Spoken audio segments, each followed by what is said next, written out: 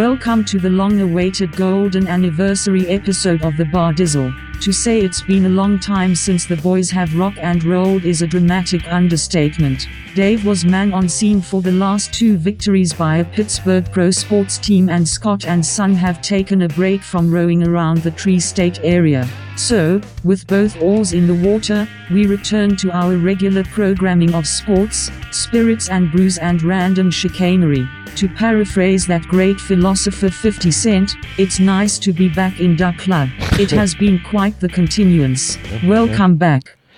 Thanks, Tessa. And it has been a hot minute, and like the aforementioned Fitty, we'll be popping some things on a variety of topics we left on the shelf these last few weeks. Dave, the elf on the shelf has nothing on us. The way we've been moving around from space to space. Many moons have passed during our harvest hiatus, my man. Yeah, it's a full fact. All right, and later Neil Young will join us to sing Harvest Moon. That's right. Speaking of harvest, that's all I think. So we can get him on the line. So Scott, how about dusting off the month's worth of crops? Speaking of harvest, yeah, we've been storing up for our Fab 50 feast that's about to go down there, buddy. Yeah, so we got the Fab 50. We're going to go with our famous 50s, right? Got a couple in there that are pretty interesting. One pretty big one in football. Oh yeah, for sure. And a hockey one, I kind of had to do a double take on it. I kind of whiffed on that one. I'm like, oh yeah, that makes a lot of sense. And then we'll get into back into what we're sipping here. It's fall, and I've picked a nice fall seasonal. Sure. Myself. And then then we go to the cupboards. It's overflowing. Well, no doubt. And pantry overflowing. We don't have to go to the sports talk grocery store for a while, but we'll try to fit it in. Fit it in like Fitty. As your real time update, your Pit Panther, Mr. Abanikanda. Okay. Say that 3 times real fast. That's right. Has reached pay dirt. 6-0. Your Panther early on in the tilt here. He had himself a game a couple weeks back. Sure did. So we're going to talk about the Steelers and maybe some NFL stuff. I think we probably just talk about the Steeler. Yeah.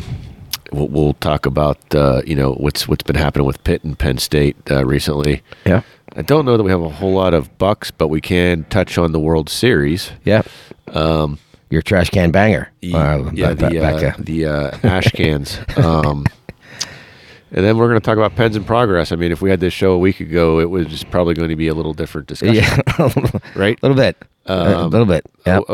How the cue up Tom Petty. Yeah. Free falling. Yeah. The worm is turned, Dave. Yep. And then we'll do the random roundup romp, and then the famous events and birthdays. Absolutely. Drop that back in. Yeah. So with that, let's take a quick break, and then we're going to come back with our famous 50. Yes, sir.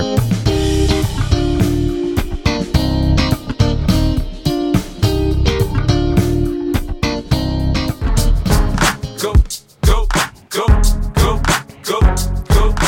shawty. It's your birthday. Yep, number 50. It's your birthday. We gon' sip Bacardi like it's your birthday. And you know we don't give a fuck. It's your birthday. Oh, hey. Oh, family show there, Fitty. Getting a little old for those saucy lyrics, though, buddy. That's right. So, Dave, let's jump right in here because it's been a while. Oh, man. And, certainly has. Yeah. So let's talk about baseball and famous 50s and painting our arse right off the bat, Mr. Adam Wainwright. Speaking of classic understatements, like Tessa said, holy mother of God, this guy. If he played us every series, they may waive the 5-year waiting period for the Hall of Fame. Yeah. I mean, Mr. Wainwright, really amazing career still going on and still fairly effective. I mean, decent year this year again. I mean, not outstanding, but I'm guessing he's going to go over that 200 win mark. He's at 195. Yeah, I would think, and because he we have this triumvirate here of Letang, Malkin, Crosby with their 17 years deal, and your St. Louis Cardinal have the same situation with with Wainwright and Pujols and Molina. that played together for so long. Of course, Pujols left and came Pujols back. left, came back, Yeah. but I mean, it just was just a long, storied Hall of Fame career for all three of those. And I didn't realize. I looked at this when I had to take a double take. He's 6'7". Yeah. Jesus, Mary and Joseph. I just didn't. I knew he's tall. Yeah. And I Lee, figured he was just like did- 6'4", 6'5". Yeah, that's what I was thinking, 6'4"-ish and somewhere. Thrown But down wow, hill. I mean, I forgot because he's been around so long that he was drafted in the first round by the Braves, right? Yes. So, and I'm Brunswick, Georgia, and from that whole area, and I wonder what happened there. I mean, how he got away there, but. Look, World Series champion, 06, won a couple Gold Gloves, not a 3-time All-Star. I would have thought that would have been a little higher on the Yeah. All-Star deal with some of his For sure. some of his stats that he laid out there. But the guy's just we often use on this probably ad nauseum to all of you that bulldog type of thing. But the guy's just a gamer. He's a really good pitcher. Don't get me wrong. Period, talent wise. But I Yeah. mean, if you just look over. And I love looking at these stats where it has his 162 game average of 16-9 over 17 years. Yeah. And, it gets 11-12 this year, whatever. But, 17-7 last year, and even a couple years back, 14-10. So, Yeah. even if you look from, 13 on, we have multiple years of, 19 wins, 20 wins. I was going to say that's where he came in. Yeah, unfortunately, that cut was us down in the playoffs. That was that was the wrong end of the stick for your Pirate there. Whenever he was dealing his sauce quite nicely during that time, we just couldn't get by them. That's a team I really believe, and I think you maybe would concur that if the Pirates get by the Cardinals, I think they really have a shot. Yep. They really do have a shot because it was always their nemesis, and it just is always that team. Like the Penguins had the Flyers back in the day, Yep. and the Pirates, even in that 13-15 impressive run, they had the Cardinals, and they ran into this, lawnmower here that just had their number. Kind of when he was really on his game, that that kind of biting 12-6er curveball, that really above average fastball in the mid 90s. Always it's dropped down some, but he's still a guy that knows how to pitch. And back in the day, wipeout slider and Yep. change they would throw in. So 3-4 pitch, 2-seamer, 4-seamer. He had a little bit of everything. And what are your thoughts that come to mind right away, other than the 13-15 and all the Pirate stuff? No, I just think he had a pretty impressive 5-year run. Actually, longer than that. If you look at like 2008 and on, his win percentage, Right. He won twice as many games as he lost. That's Right. pretty impressive. Yeah. Double-digit wins, like 6 years in a row, right there. Like Yeah. to your point. Yep. Yep. So or 7 years actually. Yeah, and he just was a consummate terror on the mound for most opponents. I mean, he just, as you said, and actually the next guy, I didn't realize how tall that guy was. He was 6'8". But just hey, he would have looked awful good in black and gold. That's all I could say. Yeah, at times when if you think about adding people and so forth. I mean, it's obviously it's a little harder when you're in division type thing and trying to negotiate something. It would have to be a free agent scenario to be able to get into that mode with picking up a guy like that. They certainly wouldn't want to trade in division like Right. that with a guy like that. With knowing and looking at some of the years he had passed or around that time, we may be looking for him. It probably wouldn't have been Right. in the Cardinals' best interest to do Exactly. that. So, but yeah, still going on, and I agree with what you said at the outset here. Is I think he's gonna navigate one more season, get to 200, and see how much past that he can get, because the Cardinals might be in semi-rebuild mode Right. next year with a lot of free agents booking out of there, I think, and Molina retiring, and what you call it, already left, went to the Yankees. Yeah. The left-handed batter that was there for the longest time that went to the Yankees, and really kind of he got hot there for a little while, but I'm trying to think of his name now. That just he's finished his career out with the Yankees. Not but, Colton Wong, no. No. That's the white guy that came from the Cardinals. But we'll figure it out here in a minute. But yeah, it was quite the career. And I think the guy that I'm talking about was more DH type of scenario with whenever he got there. So he was really kind of winding out his career. But my point is, I think that Carpenter. Carpenter. Chris Carpenter, right? Yep. So they're going to have a little bit of a line of people heading out of there too. Right. As they're showing the game I went to last year with Carolina. But look at that. Yeah. The rain always looks so much worse on TV, but it was kind of shitty. That's for sure. But as your Carolina Tar Heel are engaging against your Pitt Panther. So anything else on Mr. Carpenter? No, I just broke our hearts in 13. Understatement. And we I think we had to lead that series, right? And fiddled about. Yep. So going to the next one, this guy isn't a Hall of Famer, but he probably should have been, and that would be your J.R. Richard from the Houston Astros back when they were in the National League. Yeah, the late great. Yeah. Yeah, he just passed away last year. In fact, was it last year? I thought it was it last 21, year? Yeah. Wow, Yeah. I thought it was way before that. If you hit the link at the bottom. Yeah, no, I see it. Yeah, Yep. I see it. Yeah, I see it. I think for some reason I thought it was before that. You talk about dominant. This guy had and he had a 10-year run before, and he was at the top of his game in 80, and he had that stroke right after the All-Star game. Yeah, everything went downhill. It seems like after that. But Downhill. But if you look from 75 to until he had that stroke, he was just look a at these force. totals. Holy just a force. shit. Just a force. And 2015. I can remember watching games when the Pirates would play them, regular season, and he was sweating like Jim Bibby and just mowing them down. Yeah, boy. He was an intimidating. He was like a Bob Gibson. Yeah, he reminds me of like the right-handed Aroldis Chapman. Yeah. Because he was physically intimidating with that huge frame of his as well. Yep. So that's the other thing that comes right out. On that and you see some of the win totals, but you see during those win totals, and as you pointed out in 70s, mid to late 70s, there's a lot of losses. 2015, 18 and 12, 18 and 11, but that wasn't a very good Houston team. Yeah, right. So there was a lot of them. Probably he left with the lead and they effed it up. Yep. So it just wasn't like if he was on this team now. Holy shit.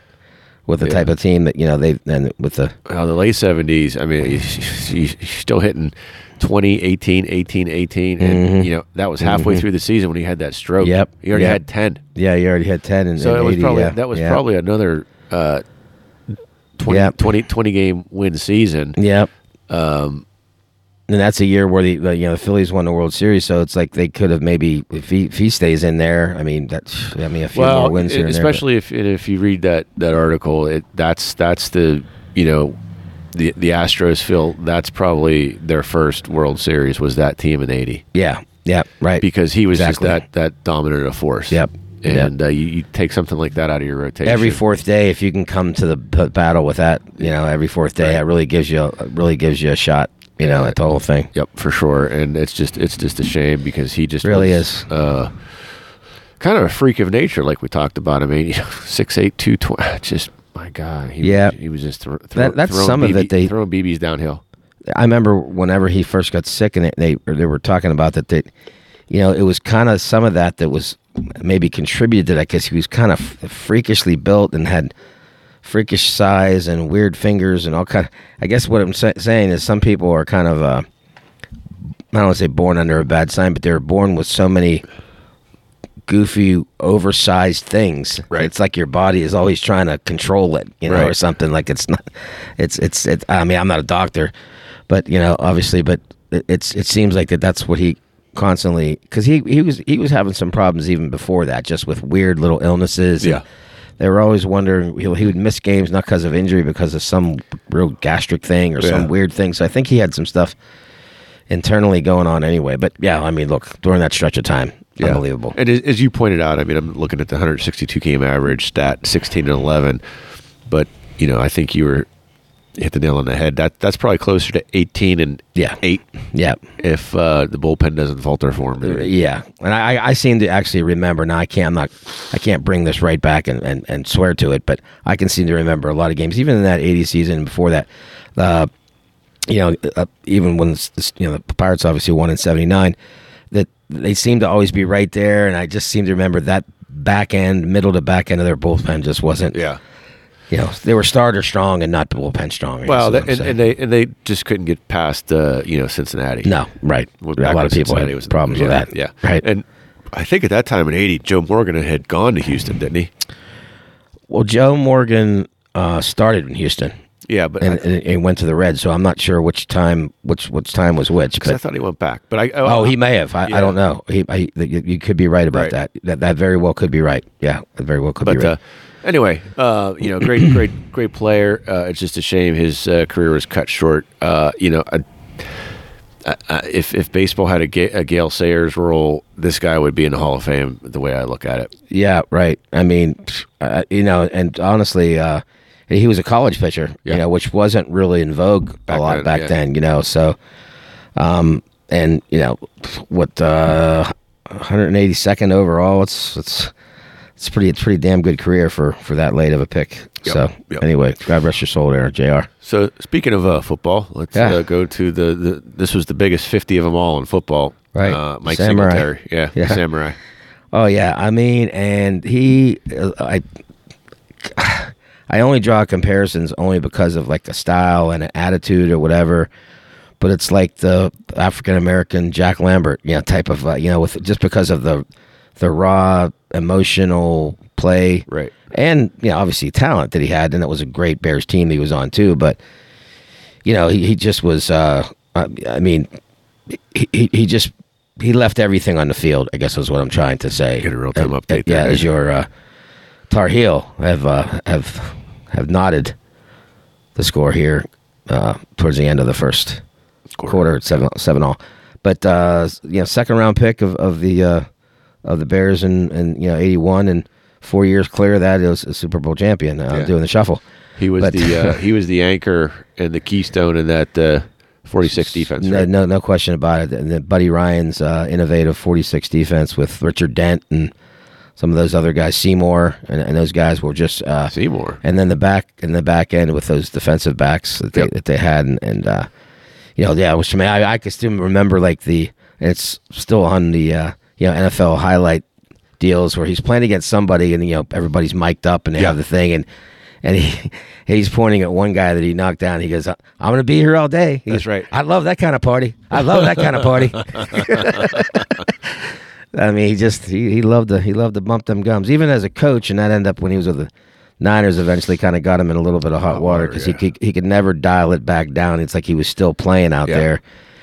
And there's a lot of guys like that whenever their career ends, they can't shut off the emotional part of it, and that that kind of led to kind of a That's like a Dennis brief Green. career. He is who we thought he is. Yeah, he's right.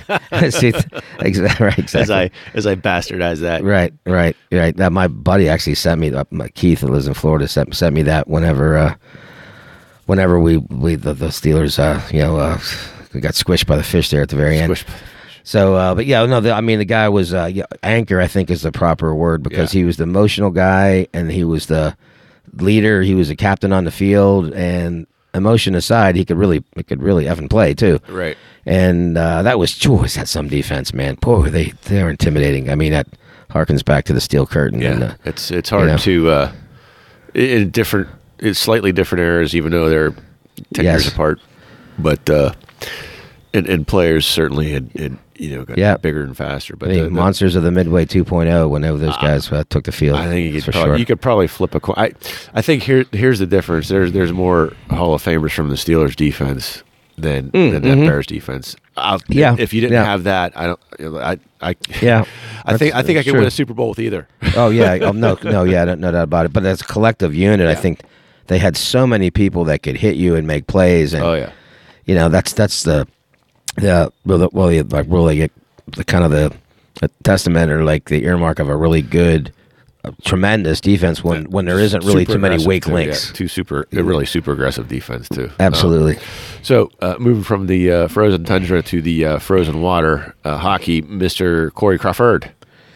Yeah, this is the one I was sleeping on, Dave. Yeah, and I didn't, I didn't actually have him in my in my crosshairs either, because wasn't sure if we're going to be, doing this based on all the time, things you have to do and so forth. But so I didn't really have a chance to look threw too much of him. But I mean, look, I mean, he's won a cup a couple times. Well, right. That's that jumps right off the page, right? Yeah, and he was Montrealan, but Chicago second round pick in the 2003 draft, and speak a little bit about his and all with one team. So that run that the Blackhawks had with 2 cups in 3 years or something like that. And, and you sometimes will go back and say, well, who was the goalie? Yeah.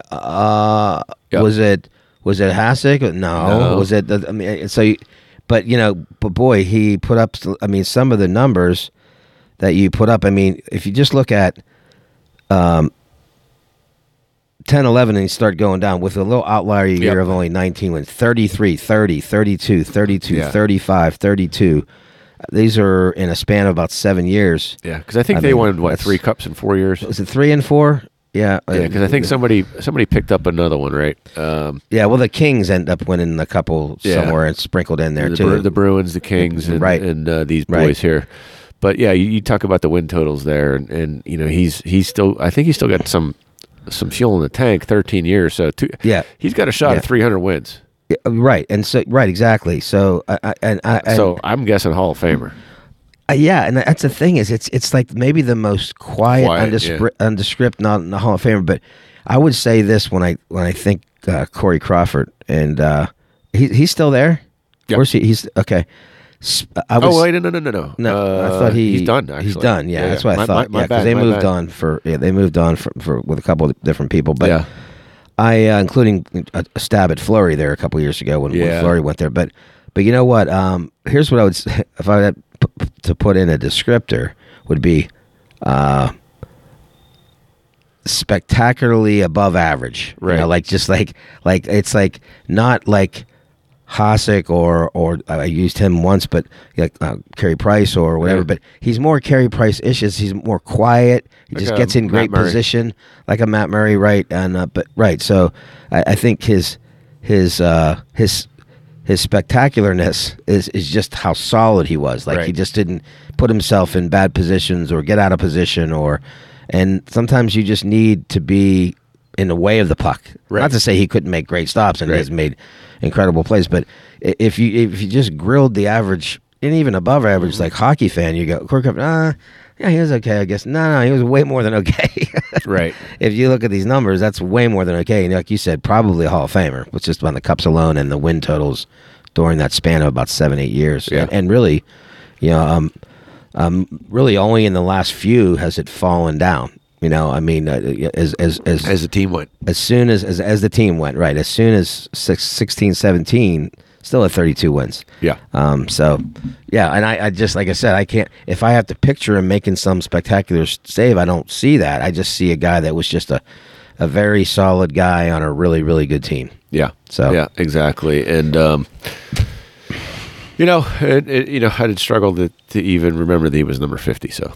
Yeah, I again, gun to the head moment. I wouldn't have been able to some of these other guys. The Patrick Roy of the world. The guy from Martin Brodeur. I can roll out those numbers very quickly. Fleury, I wouldn't have been able to know, and I saw him play enough. Right. I think what happens sometimes, for us at least, the Western Conference, you don't see it a lot till the playoffs and maybe a big game of the week when there's a big matchup. But that's why I wouldn't be able to just throw that number around, but he's part of our 50, buddy.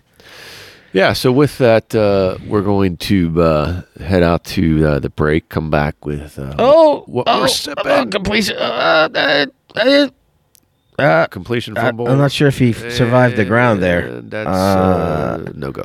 That's Wayne, not Reggie Wayne, unfortunately. But that was right in the basket. Let's see, go for the quick replay before we go out for the break. Quick replay before we go. Boy, he just ran right through that zone coverage. How do you not? No, just because he couldn't survive it. And he's running so fast. He's just trying to. If he kind of would have let up just a little bit to give himself like as you said, right in the breadbasket. Yeah, and then just he has to kind of spin and land on his back, and then the sad trombone at the end. Anyway, all right, let's head out the break. Okay, and come back with what we're sipping. All right.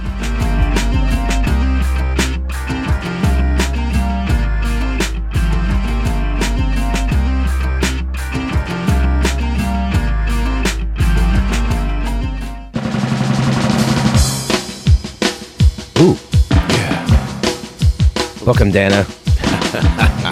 Little TV theme. Get down and start rowing, Dave. The most recognizable. Good question. I remember our high school playing that like as a halftime deal for whatever. Hopefully everybody gets the 5-0. And it's the police. You know what I remember most distinctly was the different actors, which was the one guy was the main guy, Jack Lord. But then there was the guy Cam Fong as Chin Ho. Yeah, like appreciate you pointing that out. I wouldn't have known. Yeah, Cam Fong as Chin Ho, his detective or his assistant, whatever. Way back in the day, there, man. I think we got a turnover there, Dave. Really? Yep. Just now? Yep. Jesus. How about that? All right. How about them Panthers? Taking the over.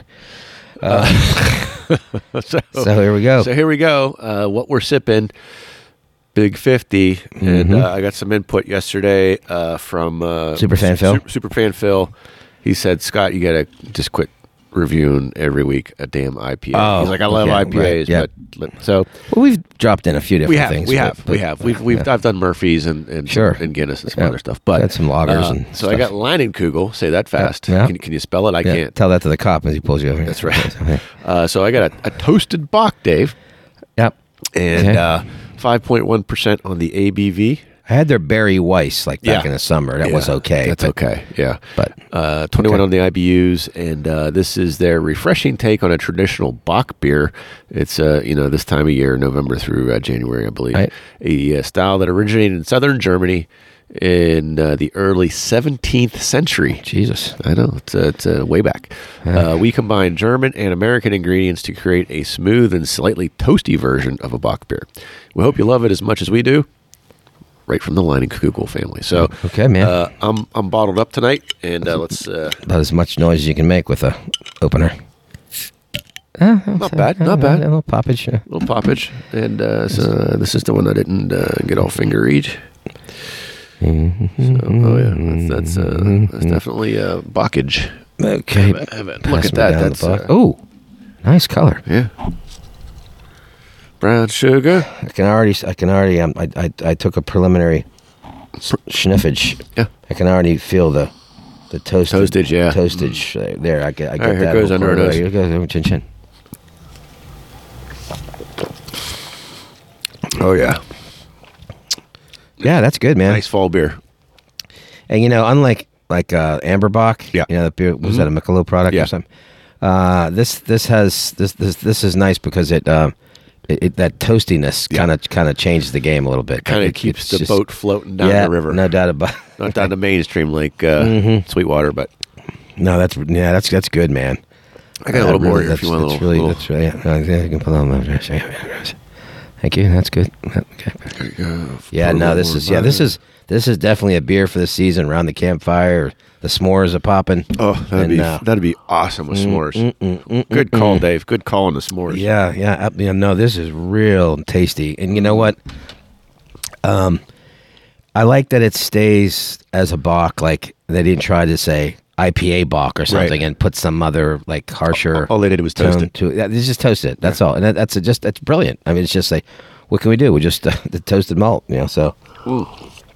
Yeah, that's really very doable. It's a sampler pack. I can't believe I haven't. No, I'm gonna be purchasing one of those because I think I've mentioned off air that I think way back. I'm not certain on this for sure, but back a year ago, about this time, probably when it was becoming popular, I had maybe one in a sampler pick out at Giant Eagle or something where I got, because now they have the thing where you can just get one for a few dollars a piece. Used to be you had to buy all six, but I was one of my. I think I remember, but I just didn't. Either I had it quickly or I shared it with somebody, and maybe my neighbor or something.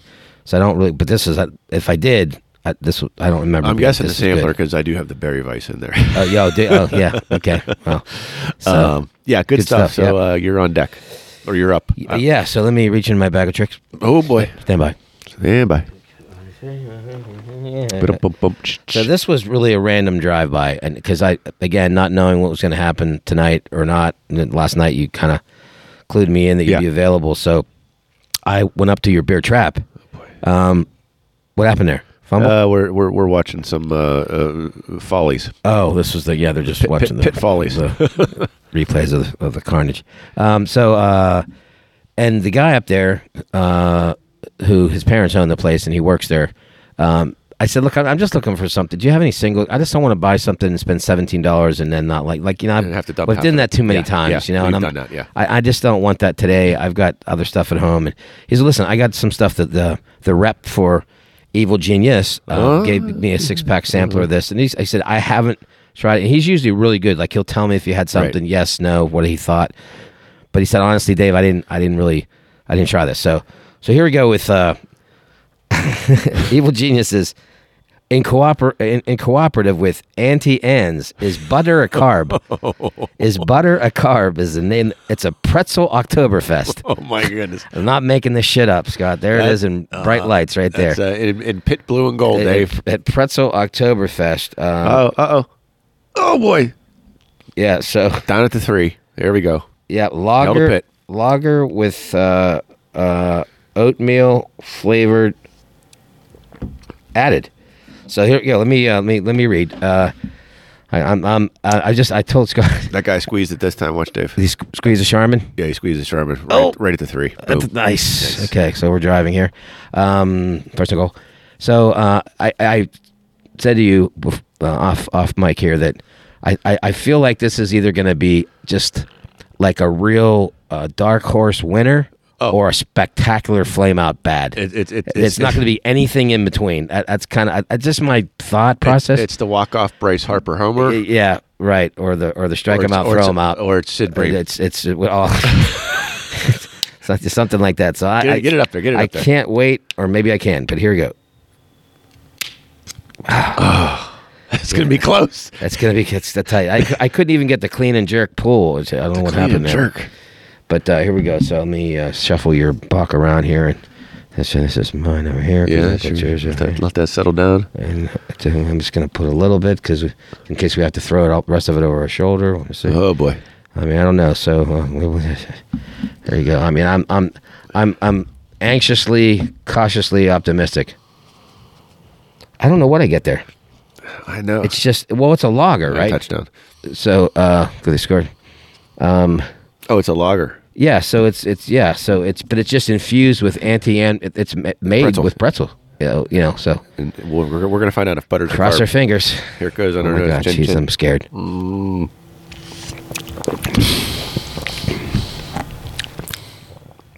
Tastes like a lager. It tastes like a lager. Right, it does. I don't get the salt and butter. Let me see. Because you remember that one we had, that one that sea salt and Yeah. whatever, it was horrible. Yeah. But I don't get to. It's not bad. I think I was wrong. It's spectacularly mediocre. Yeah, right down the middle, Dave. It's right down the middle. Yeah, I could probably rock a couple Yeah, of these. I could probably. Let me see. It's a little bit of an aftertaste, but that Bach is just. Oh yeah, I mean the box a winner, but Yeah. but this I almost do taste like. They don't say anything about salt. Let me, I think cleanse the palate a little, and then let me do that too. Hold on, stand by. I flip up my flippage here of water. Look at my new bottle that has like the little spring-loaded opener. Yeah, I got those for. I got the clear plastic ones for Lucas and Katie. Yeah. Yeah, I don't.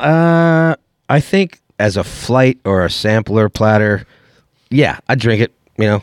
Yeah, I mean, I wouldn't go on my way to buy it. No, but you know, Not a dump. No, it's not. But Evil Genius is pretty solid. That's why I thought, well, I mean, if there's any left at in the there, war- I'll take another hit. yeah, it's growing on me a little bit, kind of like a pretzel dough, rising like a yeast pretzel dough. I'm not getting the butter No, I'm not getting or the it, dough. because it says with real pretzel, so they threw pretzel in the wort. It's okay. I mean, it's a lager. I still, here's the thing. Maybe it's just my palate, but I'm tasting. I don't want to say salt, but some type of a little thing on the back end. I think that's the lager after bite. Is it really? It doesn't. Yeah. It doesn't say anything about that they threw pretzels with salt in the wort, but Pretzels usually have salt. but it was just he gave them to me. Yeah. So Free- right away, when he said Free charge? just take them because Oh, yeah. he just gave them to me. Gave Well, the here's the six-pack to thing. me. Here's the thing. Yeah. If you bought a 4 or 6 pack of this, you still wouldn't be out because you would No, finish. oh yeah, no, I would finish them. Yeah, So- yeah. No, I would. No, I wouldn't. I wouldn't throw them. No. With that. I would just mix them in randomly. You're right. With that filter and the lens, yeah, you mix that in between your Yes. your Millers. Yes. Or I'll mix it between my LBLs. Or if I had one of their the Stacy's mom. Oh, not Stacy Mom's, but no, the one that Bob liked, my neighbor likes the wheat, the session with wheat, in the green can thing that was really good. It escapes me right now. But yeah, like if I had one of those, and then had this as part of a kind of a repertoire, I would be okay with finishing them. There's no doubt about it. So I don't. Do you have any other notes that you come up with, or anything that No, hits you out, or No, I'm super happy with the Leinenkugels, and I like Yeah. a couple of their beers. This one would definitely make a. we did a few. There's no crying in baseball. We had Yeah. that. Remember one Yeah, time? there's I would definitely put this in the rotation, and I'm a big pardon me, porter and a dark beer guy. I know people would probably think differently because I've reviewed an awful lot of IPAs. Yeah. But that's kind of where I got into craft beer originally, was on the dark beer side, like Beck's Dark. Yeah. And I think we talked about it early on in the show where one of my first beers I had with my grandfather was he'd get dark beer at the beer garden, picking me up after baseball practice. We got a picture there with the pretzels. Yeah. What's better than beer and pretzels? Pretzels in beer. That's what I said. I'm going to say no, Yeah. That's but no, it's okay. We definitely switched it up. So hopefully, Superfan Phil is cheering when he hears the that we the didn't replay. go. We didn't go full on IPA for 50. Yeah, and we're in that season too, where we're going to start. The holiday beers are starting to show up, right? Sure. Starting next month. Now, of course, my favorite beer of all time, Celebration Ale, is an IPA from One Sierra Nevada. So that'll. Oh boy, that looks like trouble. Where are they at? What's going on with this game here? It's first down. A couple missed tackles in the backfield turned into a big play. So let's head on out. We'll have our 5-0 take us out again, and then we're going to come back with getting into the Steelers. Must we? I'm probably going to go in and refill my my sidecar, Dave. You might want to get you may want to get some Advil on the backside just to ease get the pain of us. get that sidecar refilled, because this is really painful. So we're gonna let Dano and Cam Fong is Chinho. Cam Fong is Chinho take us out. Okay, man. All right.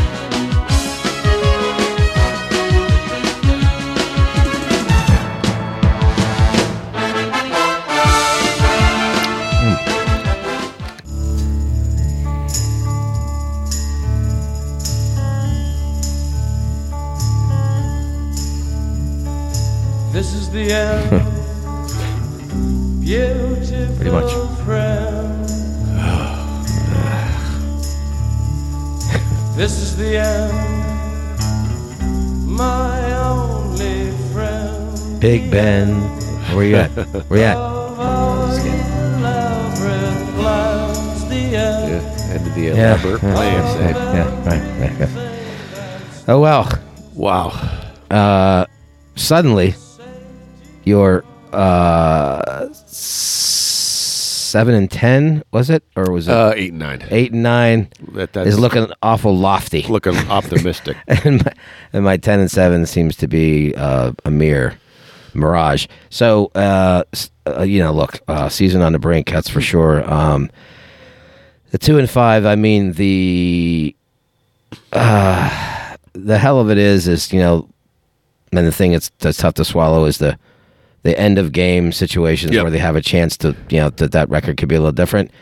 But again, a couple times maybe a little different. They got a break in Cincinnati and another game. Yep. But it's really tough when you toss those ones to the side with a late pick by Mr. Pickett, and then Four dropped interceptions. Yep. Yeah, and yes, and that was and even one of them like stops another score, and when you're that close, it's really tough to swallow. But double. I mean the Bucks win, which I was man on the scene for, appears to be more of an outlier in these wedged around ham sandwich, and where just kind of showing that the Bucks now are just kind of really bad. They're reeling as well. And they're reeling, and I think that win, like you were saying a while back, I don't see any possible way of that. But the reason I was telling you that I thought there was because I was seeing their stumbleage, as in the Bucks, that is. Yeah.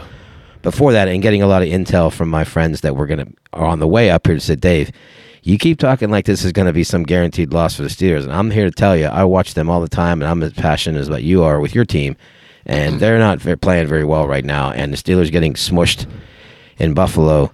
Like I said, we're several weeks, past our last episode, so there's a lot of things that happened, but yeah. I mean, the Buffalo one where they were completely throttled, and I think both of us probably felt that was probably where it was going. But I would just like to say, and I've been around a long time, luckily still am, but in my lifetime, I think this is very, very easily the worst Steelers offense I've seen. And just about my entire...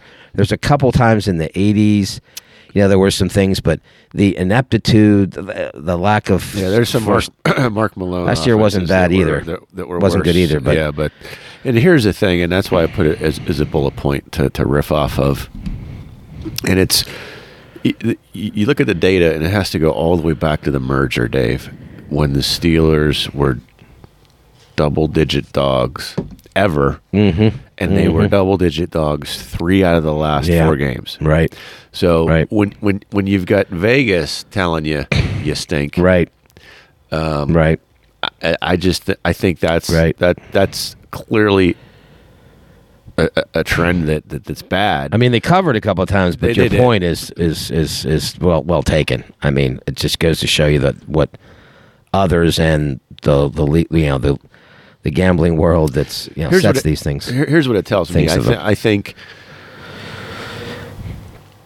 I think that the Steelers and or the Yinzer fans have fooled themselves into thinking that this team could compete this year, and that's why I was with the 8 and 9. But here's where I'm going with this. It's like you're never going to get better picking 20 or better, right?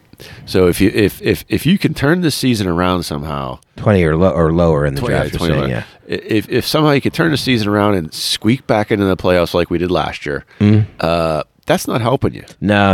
At this point, no. Right, exactly. I mean, there's too many needs, right?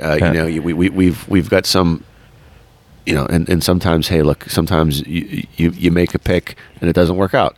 Bush is definitely one of those, right? They made a trade to move up to go get him. It didn't turn out. Now, his breakup of the 2-point conversion aside, there's been very few of those plays that happened in the Bucs game. But that's you expect that from a player that maybe was a 3rd round pick. Be that as it may, they need to get deeper, quicker. There's no fix in free agency in the NFL for sure. You've got an awful lot of money tied up in 2 players on the defense, and when one of them's at this point injury prone, that now becomes an issue. So, hopefully he comes back. Hopefully those are some freak anomalies. Don't know that, right? Yeah, and I think some of it is, with regard to TJ, I think it is more just because his maniacal, like on the play he got hurt, he reached back and stretched and dragged the guy to the ground with his behemoth strength, but sometimes the body just goes, hey, wait a minute, there's not enough torque to do that. It's as great as you are. Right. So some of it I think he brings on himself there. And Minkah as well. He's had some dings and stuff that's going on. So and I think that's affected him somewhat. And but I mean, I think that going back to what you said about the record thing, the reason I felt things were being recalibrated a little bit is because you had a lot of people in their last year. You had Edmonds, and you just mentioned the Bush, and people that were going up against their last contract because they're not going to be tendered for the next year. They're singing for their supper. And and look, and Mitch was a very capable quarterback, and I thought he'd be a nice linchpin in there, throwing Pickett in whenever. And then those offensive linemen and that offense period, I thought would start to move along with bringing in Pickens, and another reboot of Claypool, which he's looked pretty darn good in the last several weeks, but. All of that, and then that defense, which we talked about, the defense could maybe win a few games, and then the one thing, I think they're like 2-11 or something like that when he doesn't play. Yeah. It's pretty staggering because he's such a game wrecker. I don't think him and won. Donald are the two best defensive players in the league. Yeah, and I think that does hurt. It's not to, like I said, not to make an excuse on that stuff, but I just felt like that because they made so many upgrades at a lot of different areas, and then having IG be able to do his thing, and then Canada be able to unleash his offense a little more. But the Canada thing, I think, is the most disturbing thing. And let me just say why. Because it's very easy to swing at the whole offensive coordinator pinata. I mean, that's like the easy thing, right? But when you have all these experts around the whole league, guys that played, including Mayor Hodge, talked about just the other day on ESPN, about how the offense has about 10 or 11 plays. He said, you think that there's all this stuff. He said, but after the 10-11 plays, you just got to disguise it's all just jet motion and sweeps and trickeration and here's the thing that I think is so remarkably bad. They won't use a fullback. They won't go in any type of I'm gonna say a T formation like Penn State was using today, or some type of an I or something. Yeah. But they can't even get Harris to the line. Because if he could just get to the line, then he could go through somebody and get a few yards. There's too many TFLs where he's not even getting to the line, and they're going sideways. And between that and sometimes, I've seen some other reviews. He is missing holes, but I think you can't miss a hole when you're getting tackled. I think that's more of a exception than the rule when it comes to that. There's too many times when he has to forced to be going sideways, and they won't throw the ball down the field, but there's just little things. Here's the thing that stuck out to me in that Fish game, which really pissed me off about Canada, and this is why I'm going to continue to bang. I'm going to bet and say it's the same thing that I'm about to say. Yeah, so you're down there driving for the winning score. Yep. It's what, third and short. Yep. Not even one. Do the double motion, and you're doing a motion on a fucking quarterback sneak. So that lost them the fucking game. It really did, right? Because because of that happened. Then they have the penalty after that brings them back. It's 3rd and 16. Right, and so Kenny did have the opportunity to scramble down. If he had it to do over again, I'm sure when he saw it on tape, he could have ran to the 5-yard line. Right. But he saw a guy there one-on-one. I kind of get it. Johnson didn't do it. He didn't come back to try to break it up. No, but I still think it was an ill-advised pass. But, absolutely. But, just based on what... And he's... trying to make something happen out of nothing. Right, and normally would be somebody that would... his he's ilk, coming off a concussion, too. Yeah, but he scrambled a few times in that game, but that could be too. But going back to the play, I mean, that is just not. I mean, here's the thing: the concept of motion on a short yardage play is obviously to drag somebody away, to have to follow that guy. But they're going to have 7-8 men in the freaking box anyway. Right. Like who are you kidding? Right. You're only going to take that one guy. There's still 10 other guys. That's right. And 7 or 8 of them are going to be committed to the line of scrimmage or just behind it.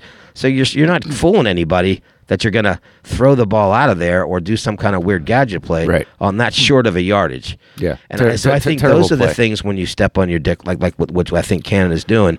And look, that's how thinking yourself. It is. It really is. It really is. And I just don't understand why sometimes you don't have a fullback concept. You still have Watt's brother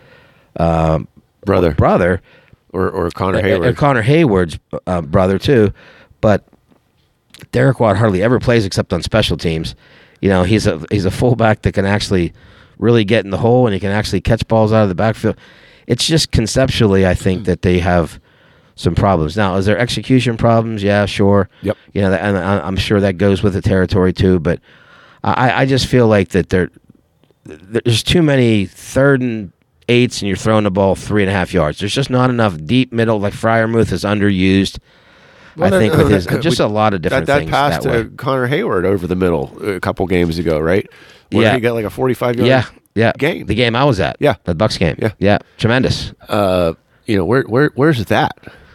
Right, and there's just not enough of that. And if I know you could, and Canada's never really said this, but are you saying that you don't feel like you could block it up enough to be able to throw the ball down the field a little bit? I don't see that it's that horrible. I've seen Pickett with time, and they still didn't throw the ball down the field. And those are the plays that you want the motion and the trickeration that you were talking about to drag a guy because you're not in the box.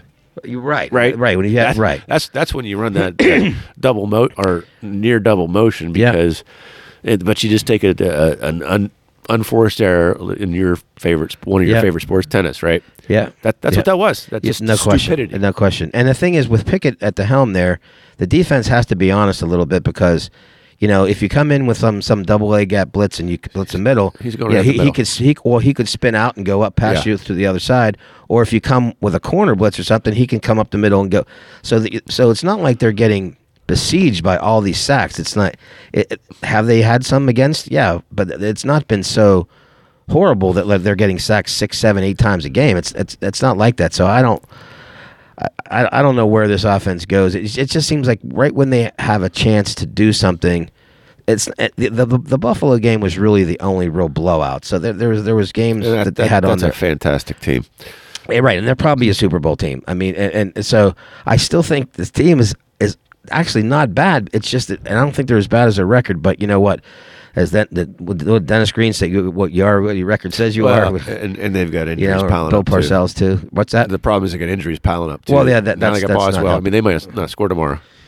Yeah, Boswell, right, and against your Eagle, that could another probable Super Bowl team. That could be right, and they skated with a few games and kind of got lucky and everything. Yeah. But they're the real deal, and that quarterback of theirs from Alabama is the real deal, and his coming of age is evident. But you know what? It's almost, remember Yogi Berra is one of his favorite ones. It's getting late early. Yeah, that may happen tomorrow about 1:25. Whenever we're like a half hour into the game, it could get late early up in there at the Lincoln, at the big link. I do want to drop one an NFL thing in. It's going to be interesting to see. So tomorrow, Malik Willis is going to get his first start against the Titans. Oh, is that right? Right. For the Titans against the Texans. For the Titans against the Texans, right. So is that right? Okay. That was the guy that, leading up to the draft, everybody's like, oh, Pickett won't be there. We're taking Willis. Well, both guys were there, and we took Pickett. So and the Steelers said, what you talking about, Willis? And we already got a guy. Like second or third round, right? Right. Yeah. So that's going to be interesting. Mm-hmm. Sure. We'll get a report on that. And hey, look, it's only one game. But you know what? I will go back to something you said when we first started this segment here. Is that, and I agree with you on one part, and I'll say another thing about what you said.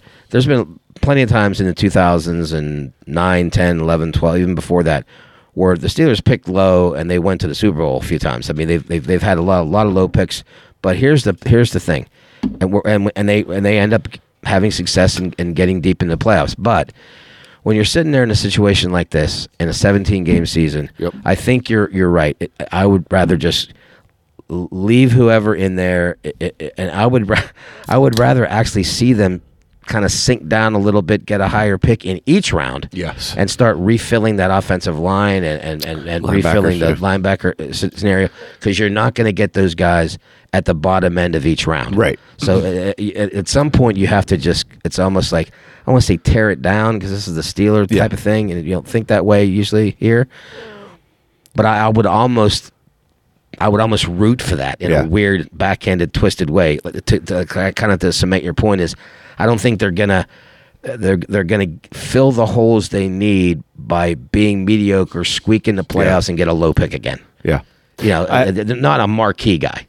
Right. They just so and looking out and some players that are here now and could be moving out next year and year after. I just think that Billy Joel style.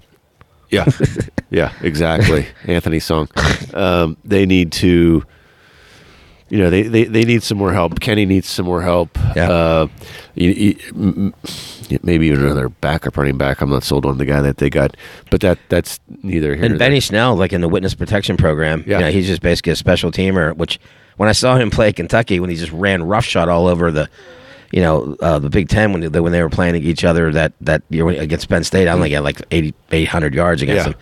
He just he's just not acquitted himself. Now this kid that they undrafted, that they brought in is okay, but if you can't block it up, he's good in pass protection. Yeah. The other kid that they undrafted, kid from Oklahoma State, but there's just too many. It's like the old Chuck Noll thing. They have problems and they are many. Yeah. And it's just, but it's sometimes it's little things. That's the thing that gets you frustrated. Yeah.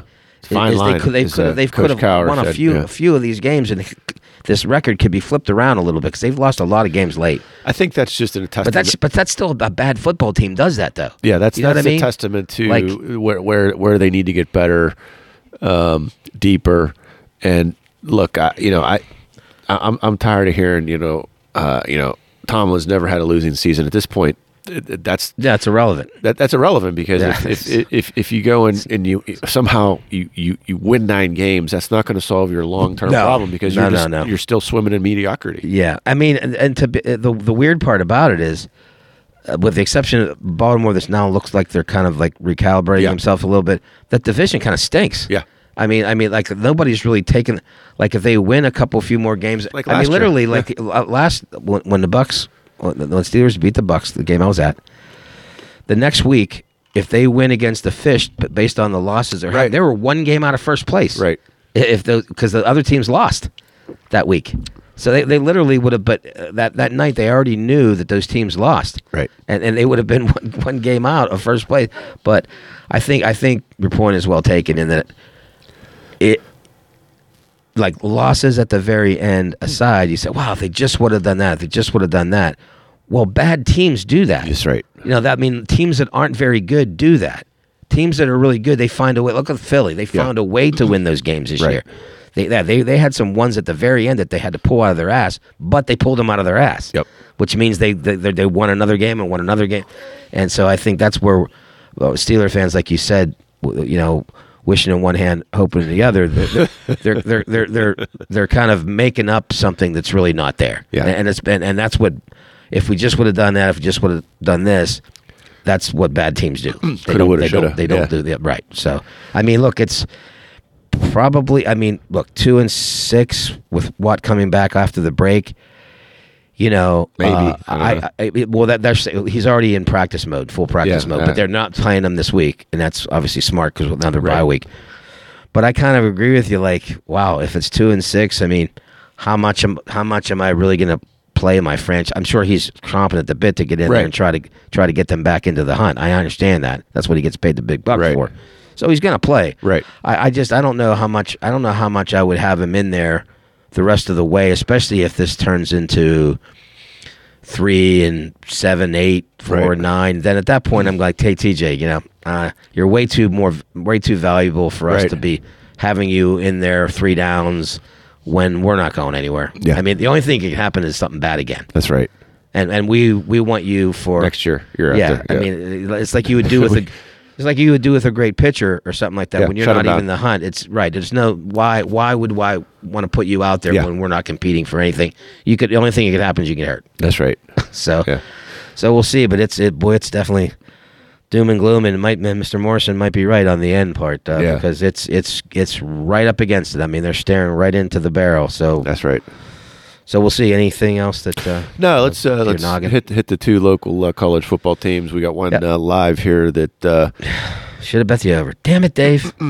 they're up 17-14 as of right this second. Right. And I'm certainly disappointed they lost to Louisville, although Louisville beat Wake Forest today. So that's an interesting data point. Right. I just I'm getting that's a nice play there. I'm getting tired of some of Narduzzi's some of his lines and stuff. I just think that and I'm not sold on this Slovis kid. I mean, he seems to be playing okay here today. But that redshirt freshman that played when Slovis was hurt earlier, he looked a lot better. Yeah, well, yeah, I mean, well, And there's a reason the USC he wasn't playing at USC, and I'll just leave it at that. yeah, well, I mean, he played a lot there, and then somebody transferred. The kid transferred over from the coach to Oklahoma. Brought his guy over there, so that was going to be a problem. But I the only thing I would say is an observer of the team is the big question we had coming into this year would be or was that the Kenny Pickett reign and the kind of unbelievable season he had last year, carrying that team on his back at a lot of times. Spectre. Was it an outlier situation, or have they turned the corner into being this ACC power? And I don't see any turning of the corner. I think it's more of an outlier. Now, not to say that they're not still a good team, but Clemson is back, and some of these other teams, the Louisville, Wake Forest, and I think that their romp through the ACC last year was more of a one-trick pony. I mean, just because of how great number 8 was. Yeah.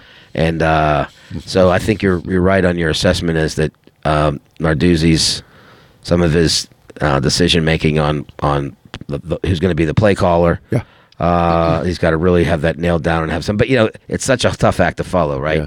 Well, so, they dropped that game earlier in the season to a lesser team, and he says, okay, yeah, but though we're still going to go after the ACC crown, so that really doesn't matter. It's like, okay, well then you drop that game and then you drop this game, and then all of a sudden it's like, well, shit. Well, they're back to being kind of like a good middle of the pack type of thing, where they rose to the top of the pack last year, but I just don't see. I guess what I'm just trying to say is I don't see that this is like some big wave that now that they've arrived. Yes. I don't. No, nothing's. I agree. I so on Penn State. Look, that game today at Happy Valley they were in that game the whole way. They had the lead in late in the third quarter, and everything just kind of fell apart at the end. The defense was just tremendous all day, but they didn't go for a field goal midway through the third quarter that really could have changed the game. But it was at the very end where they had a sack fumble that led to a touchdown, then then a pick six. But the game was a real good game and a very winnable game. Right. I thought actually that wasn't even going to be a game. They let it get away. Yeah, they did, because they had the lead. They had the crowd behind them. They were driving for the go-ahead score when that sack fumble happened.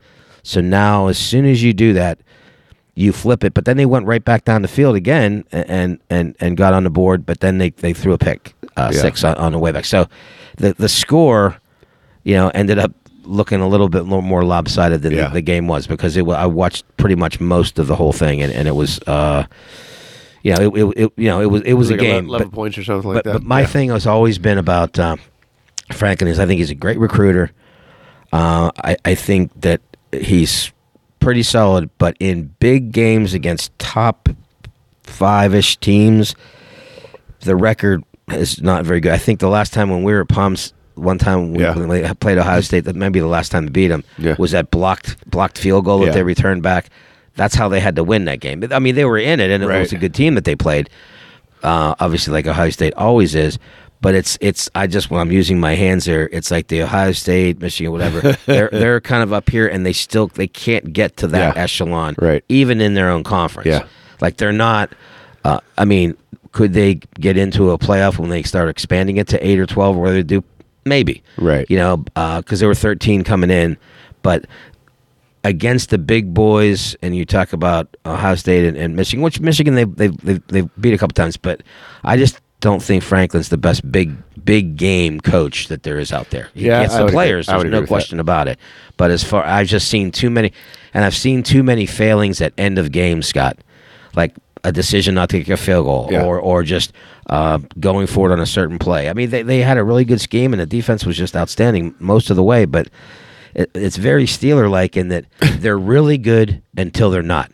At the very end, at the very end, you know how it is with the Steelers. It's the same thing. They shut somebody down the whole game, and then there's a last drive, and like Burrow or whoever comes right down the effing field and scores. Through butter. Or Tua comes right down the field and scores after they've been shutting them down the whole game.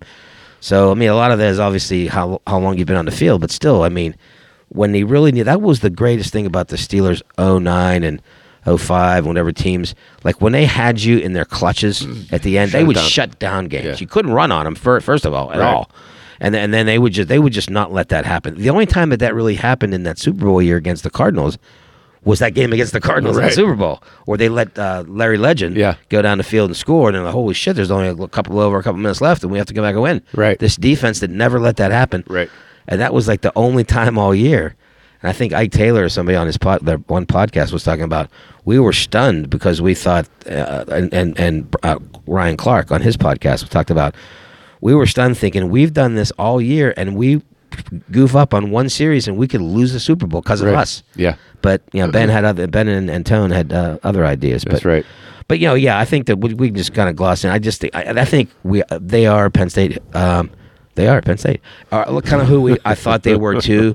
Like you see the 6-1 and you see the 13th ranking, but they competed today. I'll give them that. Yeah. But because Coach Tomlin says, style points don't matter. That's right. We're not seeking comfort because of the fact that we had we're not looking for moral victories here, and so I think that's the differences, and you're seeing it kind of with your Panther too, is that they're not going to be at the Clemson, Louisville, Wake Forest level this year, and maybe that's changed. I don't know what their recruiting class looks like coming up here, but smushed. So I mean, they're probably both going to go to decent bowl games, depending on how they finish things out here. But they're not in the conversation of a national stage, either one of them. So, anything else on the college scene? No, I think was Bama off today? No, they lost. You're kidding me? Texas A&M. They lost again? Yeah. Jesus Christ! Oh wait, was that last week or this week? No, they lost last week to somebody.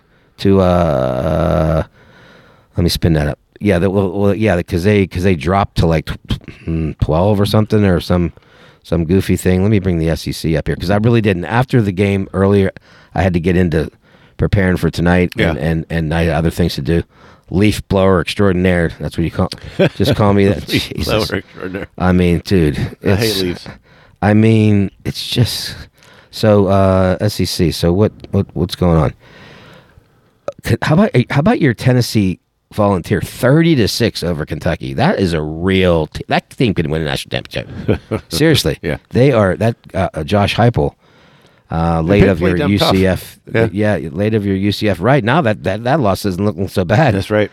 No, A&M's playing Ole Miss tonight, 14-10. Arkansas beat Auburn. Nobody cares. Florida, Georgia whacked your Gator 42-20. I think they must be off because the week before. Alabama smashed Mississippi State, but it was the Tennessee beat them 52-49 was the big loss. But anyway, nothing else from college football. Let's have Jim take us out, and we'll get back talking some Penguinos that they're. On the downside, looking up. I think if you walked by his grave right now, this would probably be seeping out, like the speaker. Yeah, with Steeler fans surrounding his tomb. All right, so we'll be back with some pucks. Right, we're good news. Not.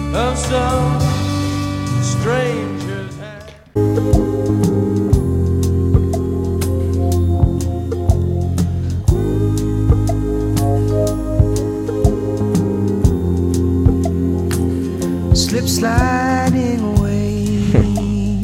Ice is slippery, Scott. Ice is slippery, Dave. Apparently, a lot more slippy up in the Great White North. They've done so well on these West Coast trips in the past. It's ridiculous. Canadian West Coast trips. I don't know. Where do you want? 3-1 in your last four tilts. Or your boys of summer, or boys of winter, I should say. Yeah, maybe they still think it's summer. Or maybe it's not winter yet, so they're not quite. But I mean, they look so.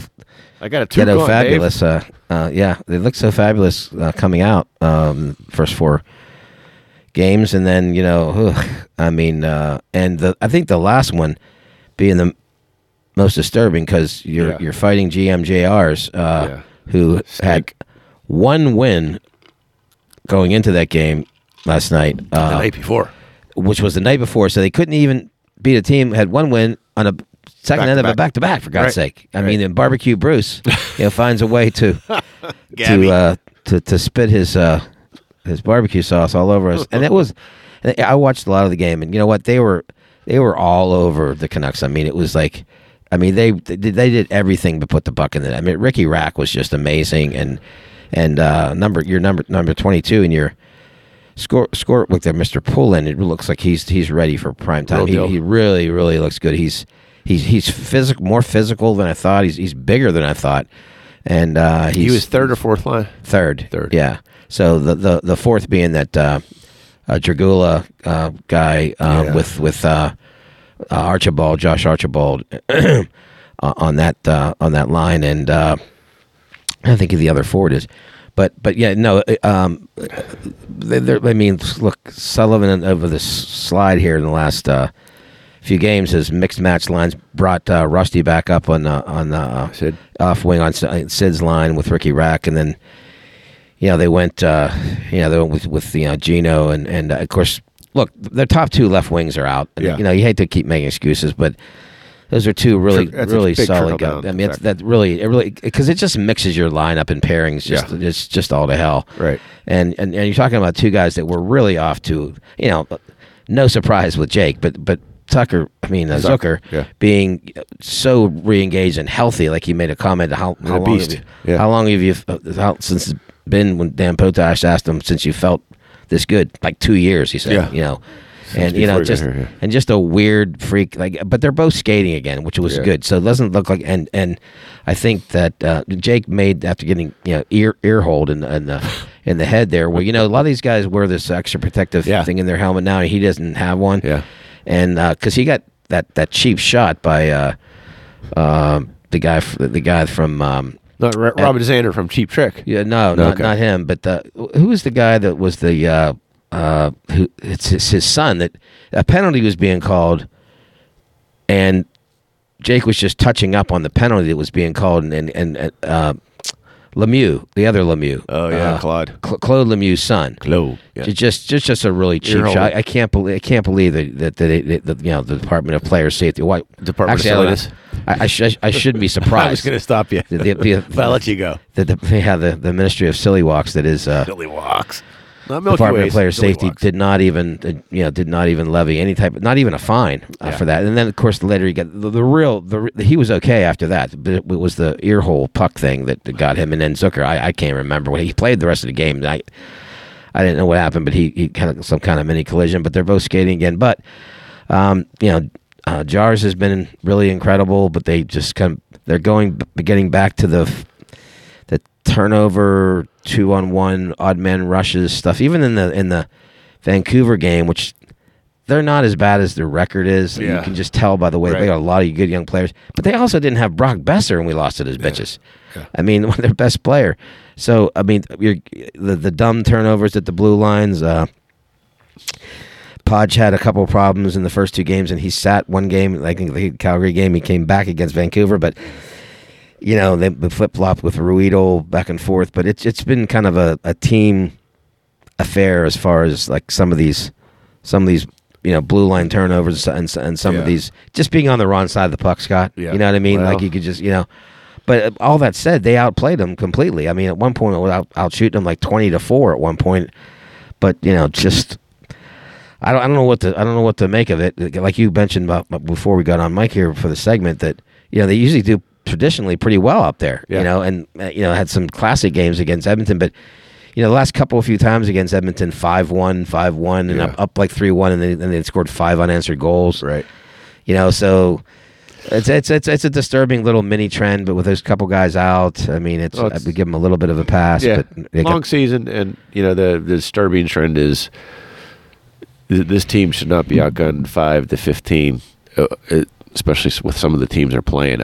You can't lose 5-1 to Vancouver. There's just no. You might lose a 3-2, and that got away again. It's almost like Penn State like today. Yeah. They got away right at the very end. They were really on top of them for the most part. But you're right. It's they're just. I mean, as Coach says here on their site, that they're just not putting a 60-minute effort together, and that's what when they're doing that with the kind of elite talent that they have. It's it's evident, and they're just not doing it. But they have one final crack at this. At the Kraken, aptly, tonight when they take the ice here in about 10 or 15, and they got to salvage. They got to salvage a couple points tonight. I just think just for anything, just for a moral scenario, because that would be one of the worst trips they've ever had in recent history, especially under Coach Sullivan. Who, congratulations to him, got his 300th win. Right, for the Penguins and during our break, fantastic during the break, but. I don't see anything too ridiculous other than just turnovers at bad times, puck possession not there, like they normally are doing. And here's the thing, the Vancouver power play, which is actually one of their best, their top 10, was just slinging it around like it was on a tether, where the Penguins just consistently having problems with break-ins, with keeps, shorthanded chances against. I don't know how many high danger chances that Vancouver had shorthanded, just because they just couldn't keep pucks alive in the offensive zone on the power play. So there's just a myriad of little things, I guess you could say. Death of 1,000 paper cuts. Yeah, and that 5-1 to Vancouver, despite them only having the one win before that, second of back-to-back, Besser didn't play. They really outplayed them, but again, no moral victories, whatever. That doesn't. Right. There's obviously not enough plays on the right side of the puck to be able to come out on the right end. So we'll see. What do you think? I think it. I think they'll get it righted. I think the unfortunate thing is, don't dribble on yourself. Yeah, that's what happens when you get old, Scott. Something to look forward to. Get you a bib. You're giving points away that you're probably going to regret when it comes to hopefully playoff placement time. And that's the way I look at it right now. Yep. Is we've always said, we're into our second year here. We don't start to get worried until before Christmas. Yeah. With trends. Right. And then after Christmas, you really get worried. But they got to get 2 points, because one of the interesting data points is, oddly enough, Thanksgiving is an interesting data point if you're trending in the wrong direction, and unless you have, and this franchise has done it in the past with both Bylsma and Sullivan, where they've been in a bad spot, but coaching change and redirect after the first of the year. They had a hockey stick curve, if you will, of just insane winning percentage in January, February to propel them into the playoffs. Right. But historically, across the NHL, if you're trending in the wrong direction by Thanksgiving, you better have it corrected by Christmas, or you're going to be golfing. Yeah. Now because at that point now it's more than a trend. It's a pattern. Yes. So that maybe it goes from that going, we can get this ready. We had a couple of bad bounces. We did whatever. Yeah. It's not like that. And the unfortunate part about this swing up here is that if you just get to an overtime and say you get a point or you get and you give or say you win, you get the second points, point. You're not worried about giving that other point away. So they have an opportunity to just get a few points that they can just steal, because it doesn't matter what the other team does, because they're not even in your conference. So right. You're not going to but you went from top of the division to middle and a little below just in the course of a week. Right. And that's what when you're getting 0 points, I'm saying. Right. You get 2 or 3 points, then you're the ship's still righted. And it's not like you're and I haven't seen any of the games in the last week. You said Jars is doing well. I'm assuming Casey's been well enough to win. Real well. Yeah, and that Canadiens game, it wasn't on him. This was the disturbing thing in the Canadiens game. They had the lead the whole time, had a 2-goal lead. Yeah. We're playing well, and the disturbing thing, and this is where I'm going to see when we talk about trends turning into patterns, is that if you get into, because obviously their age, they're one of the oldest teams in the league, and it's a young Canadiens team that's restocking with getting some people, including Petrie to us and other trades that they have made to dish some of their stars to other teams. that you could see that like at the end, like in the last 10 minutes or so of that game, and I could just see that they were going to tie that game. I just could felt you just you know how it is, Scott. You play enough and you watch enough that you could just see too many races that they were losing, right? And eventually, I don't care what. Good old Mo.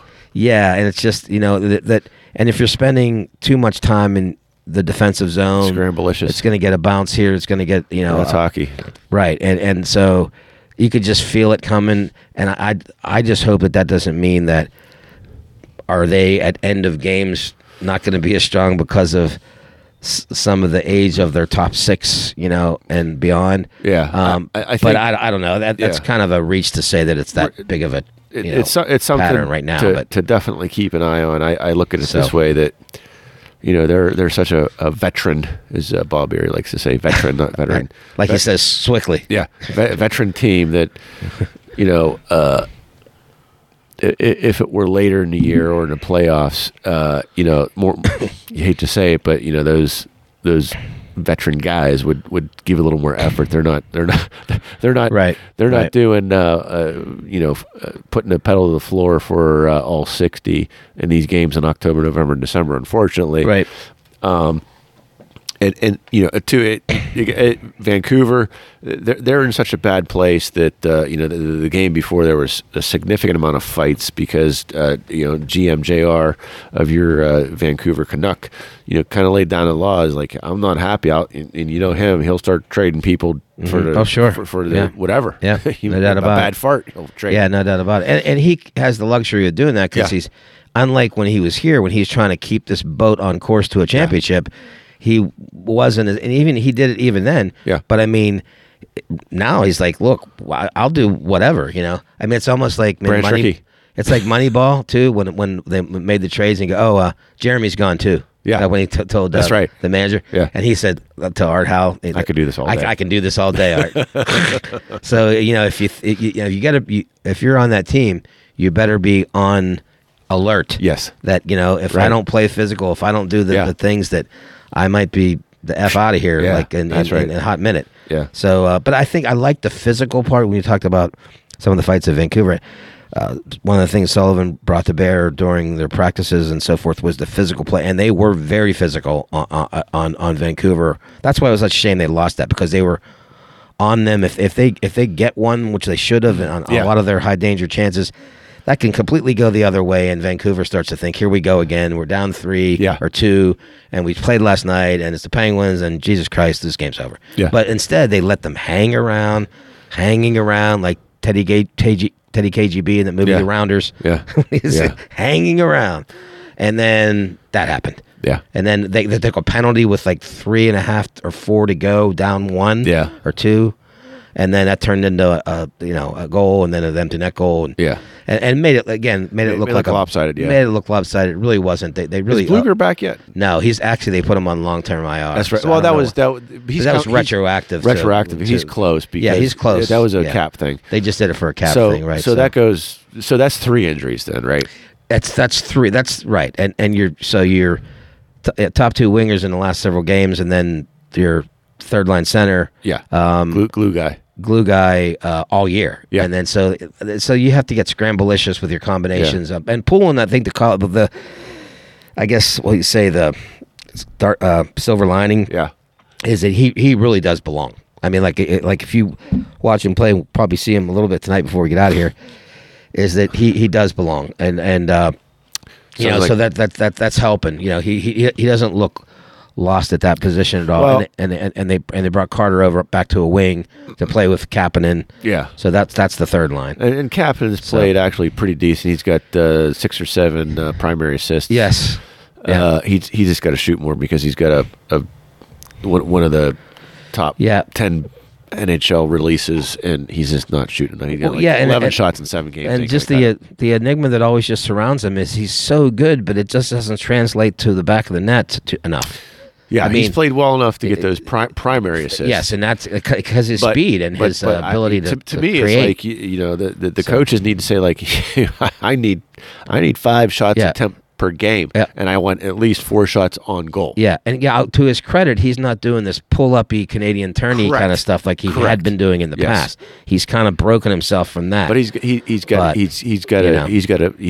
just has such natural talent to Yeah, flick, and you talk flick about his that shot. biscuit. You're absolutely when you say about his shot, it's lethal. His shot when he gets it. I mean, if he just trusts it, Yeah. I think that's what to your point. I think It's is they're fast. like It's accurate. They're like, listen, if Yeah. you just trust it. Yeah. Like if you think, oh, I'm 3 or 4 feet more out than I Yeah. should be. No, just let it rip. Zip it. And, Yeah. and the thing is, if you get it in a spot or if you aim pad level or above, we can get rebounds. We can get scramble-issues in You know front why of the that goal. is, Dave? Because shot on You goal don't is have to never a pick a bad corner. play. Oh, that's right.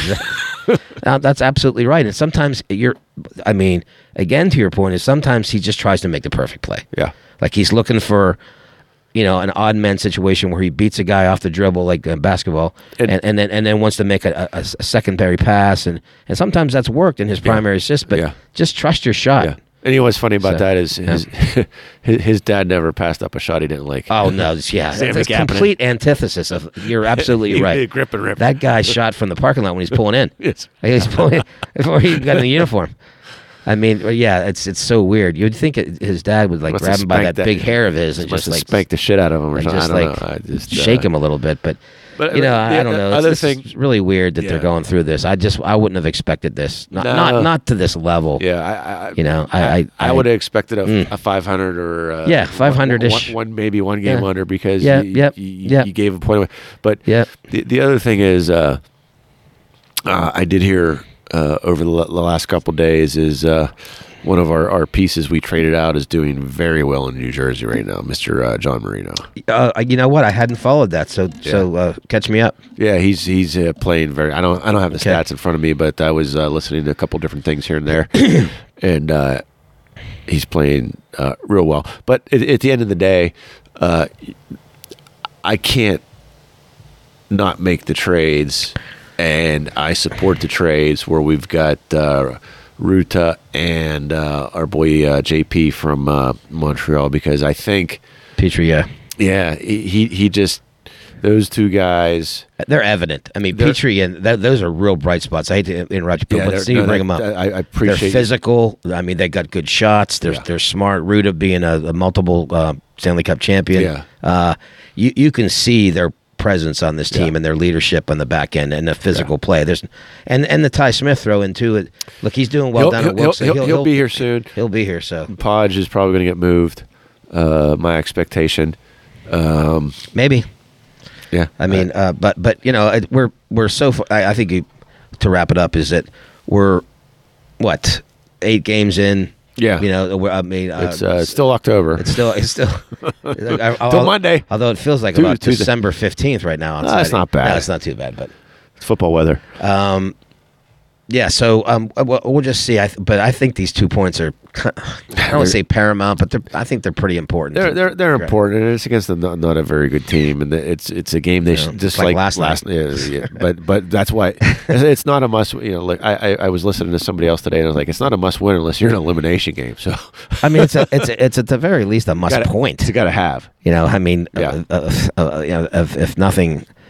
if nothing else, but we'll see a little bit of this before we wrap up, probably maybe the first period or something. Yeah. But we'll see what happens. I think they come home. I think on the 1st. I think against Boston. I think is maybe their next time home when they finally get back Against into that their rat own face? into their own barn. Yeah. I sent you that thing. Yeah, that was pretty funny. Yeah. Did you see the thing with Phil Kessel that I showed you? I'll have to talk about actually I'll talk about it right now before you get out. But on Facebook, on this hockey Facebook group, it's just a Instigators or something like that. Yeah, the hockey instigator, whatever it was, and I have to bring it back because I sent it to you, right? That was the one where was it a restaurant? Yeah. or something? Yeah. Well, the theme of it is I'm going to get to you because I sent it to you by the thing. Did I send it to you? But no, I just put it on Facebook. About working out. So back in the 17 when the Penguins played the fish throwers, or help me out, the Nashville Predator. Yeah. So during that deal, there was a guy and guy, father and son type of deal. Guy, him and his dad traveled to Pittsburgh and Nashville to catch Game 5 and 6 of the Stanley Cup Final. So the day before Game 5, we're in the Rivers Casino, he says, in Pittsburgh. And who do I sit down next to at the poker table but Phil and Rick Tocchet? And so I pointed out Phil to my dad, saying, that's Phil Kessel, who was, blissfully unaware of Phil's reputation and made the ill-advised decision to ask him, shouldn't you be like at the gym or something today? So he said, fast forward to Game 6 in Nashville, where my dad and I were lucky enough to join the Pens on the ice during the Cup celebration. How, I have no idea. But Phil sees my dad, grabs him by the arm and says, you still think I should be at the gym? I mean, that's so Phil. Yeah. That's so classic Phil. I could see. I guess they spotted him and maybe they allowed them to come down there or something like that. But that's just, Mr. Hot Dog, I can see him saying that. But that's right. Anything other final thoughts on the Penguins' little slip sliding away thing? No. I think let's right the ship and let's get back for to where we once belonged. To where we once belonged and get into some other random roundup romp or famous events and birthdays. Yeah, we'll flip flop those two. All right. Yep. All right.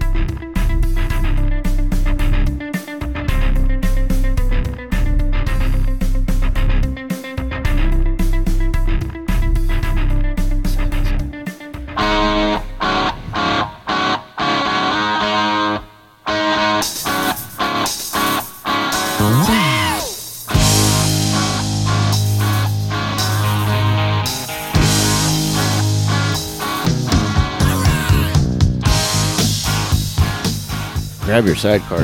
Yeah, man. Real-time update. Your Pitt Panther, couple big long plays are now 24-14 clear of your Carolina Tar Heel. The Penguins have taken to the ice against your Kraken, and there's no score early on in the first period. And just for the record, I am freezing my ass off. And Scott decided to bring the table outside today, so I'm sipping my sidecar, hoping it might. It's not raining and it's not snowing. No, that's true. That's a good point. But my teeth are a little chatterlicious. Okay, so on to the events and birthdays. Yes. For 10/29. Boy, I think it was like the first on our last show. I think it was that long ago. Yeah. Anyway, so here we go. On this date in 1929, the stock market crashed when Wall Street investors traded some 16 million shares on the New York Stock Exchange in a single day. Oh, boy. Billions of dollars were lost, wiping out thousands of investors. In the aftermath of that event, sometimes called Black Tuesday, America and the rest of the industrialized world spiraled down into the Great Depression, as the deepest and longest-lasting economic downturn in the history of the Western industrialized world. Up to that time, obviously a very infamous moment in time, and Scott gets crackalicious on his next beer.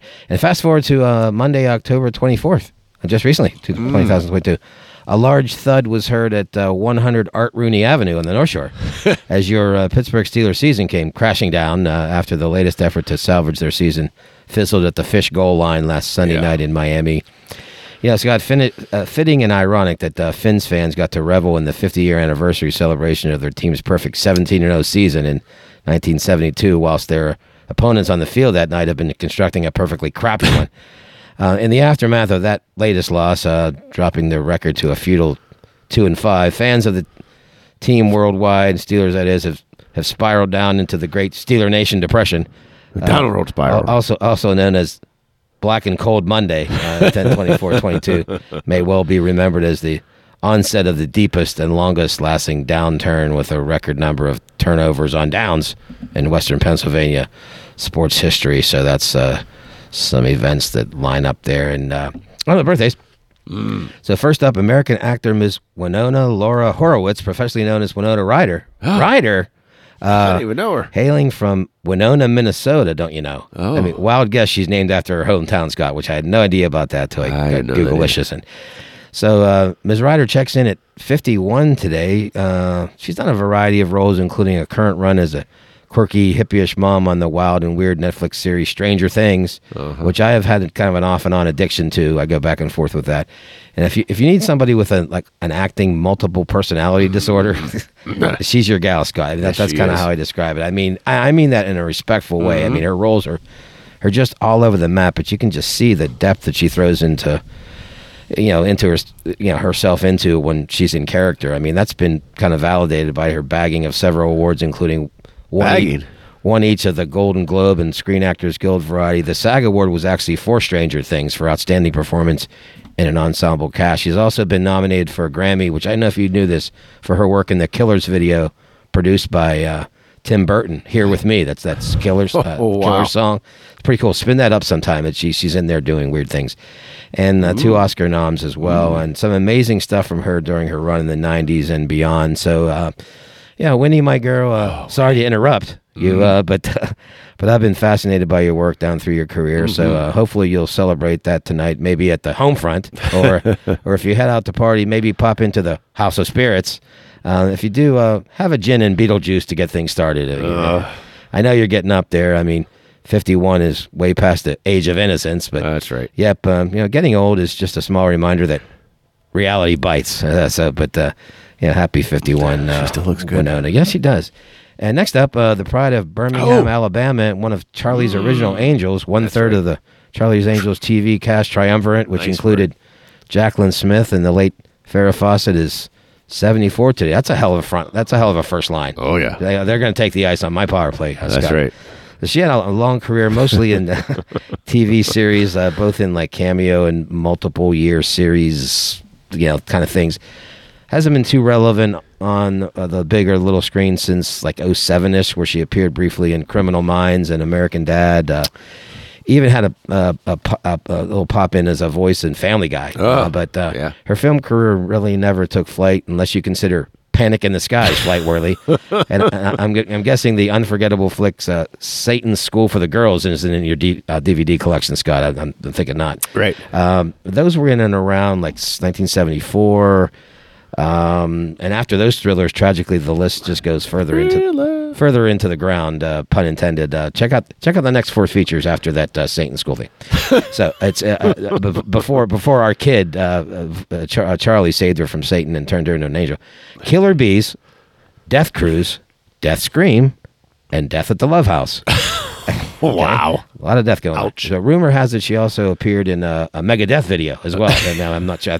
My crack team of researchers is looking into that. They're still verifying. Yeah, there you go. So talk about typecasting. Dead people everywhere. Amazing she survived all that. Well, Kate, there's not a lot of creative space for me to spin around in when it comes to highlighting your career. But hey, you've been on Saturday Night Live. You had some Chicken Soup for the Soul. And you were even a teenage witch, and you even got to hang out with a scarecrow for 4 years. That's Scarecrow and Mrs. King. That series went for a few years, and you bumped around with some bums on San Pedro Beach. The San Pedro Beach bum. And of course, there's this from your pal Charlie. Once upon a time, there were 3 very different little girls who grew up to be 3 very different women with 3 things in common: they're brilliant, they're beautiful, and they work for me. And one of them has a birthday today. That's right. Happy birthday to you. Oh. And finally, American actor starring in many great films of the 70s, 80s, 90s, Mr. Richard Stephen Dreyfuss. Right? I need a bigger heater right now. Is the mean Joe Green. As the mean Joe Green, old age of 75 today, Scott. So a favorite of mine because the guy is just so versatile. And I like to refer to this as he's very in character, passionate. He's like a poor man's Pacino or De Niro. You know what I mean? And that might be selling him a little short because he really gets his teeth into his roles like the Shark did on the other guy. And he just checks so many classic movie boxes. I mean, look, Jaws, tick. American Graffiti, tick. Close Encounters, tick. And even his very first role was memorable. Dreyfuss' first film role was a small uncredited appearance in The Graduate, the movie, classic movie, Dustin Hoffman and the other and the chick. He had one line: "Shall I get the cops? I'll get the cops." Classically delivered in what would become the classic Dreyfuss way in his native Brooklyn tongue. When he won the Oscar for his performance in The Goodbye Girl in 1978, didn't know this till I saw this. He became the youngest male winner at that time at age 30 when he won for Goodbye Girl. Yeah. Great flick. So Dickie, 75 is it's getting serious, but don't get down and out in Beverly Hills. Just enjoy it because you only dial 911. Dial 911. Love that quote. Just enjoy it because you only go once around. And if you're on a stakeout, Good movie. For a good place to eat, to ring in your big number. Maybe I suggest that one that's on the corner of Beverly Drive and Santa Monica Boulevard on the edge of town.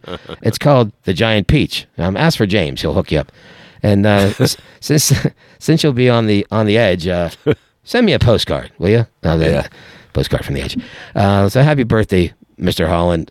We here at the BD hope your Opus plays on for many more to come. That was a great movie too, Mr. Holland's Opus. You ever see that? He was nominated for an Oscar in that one too.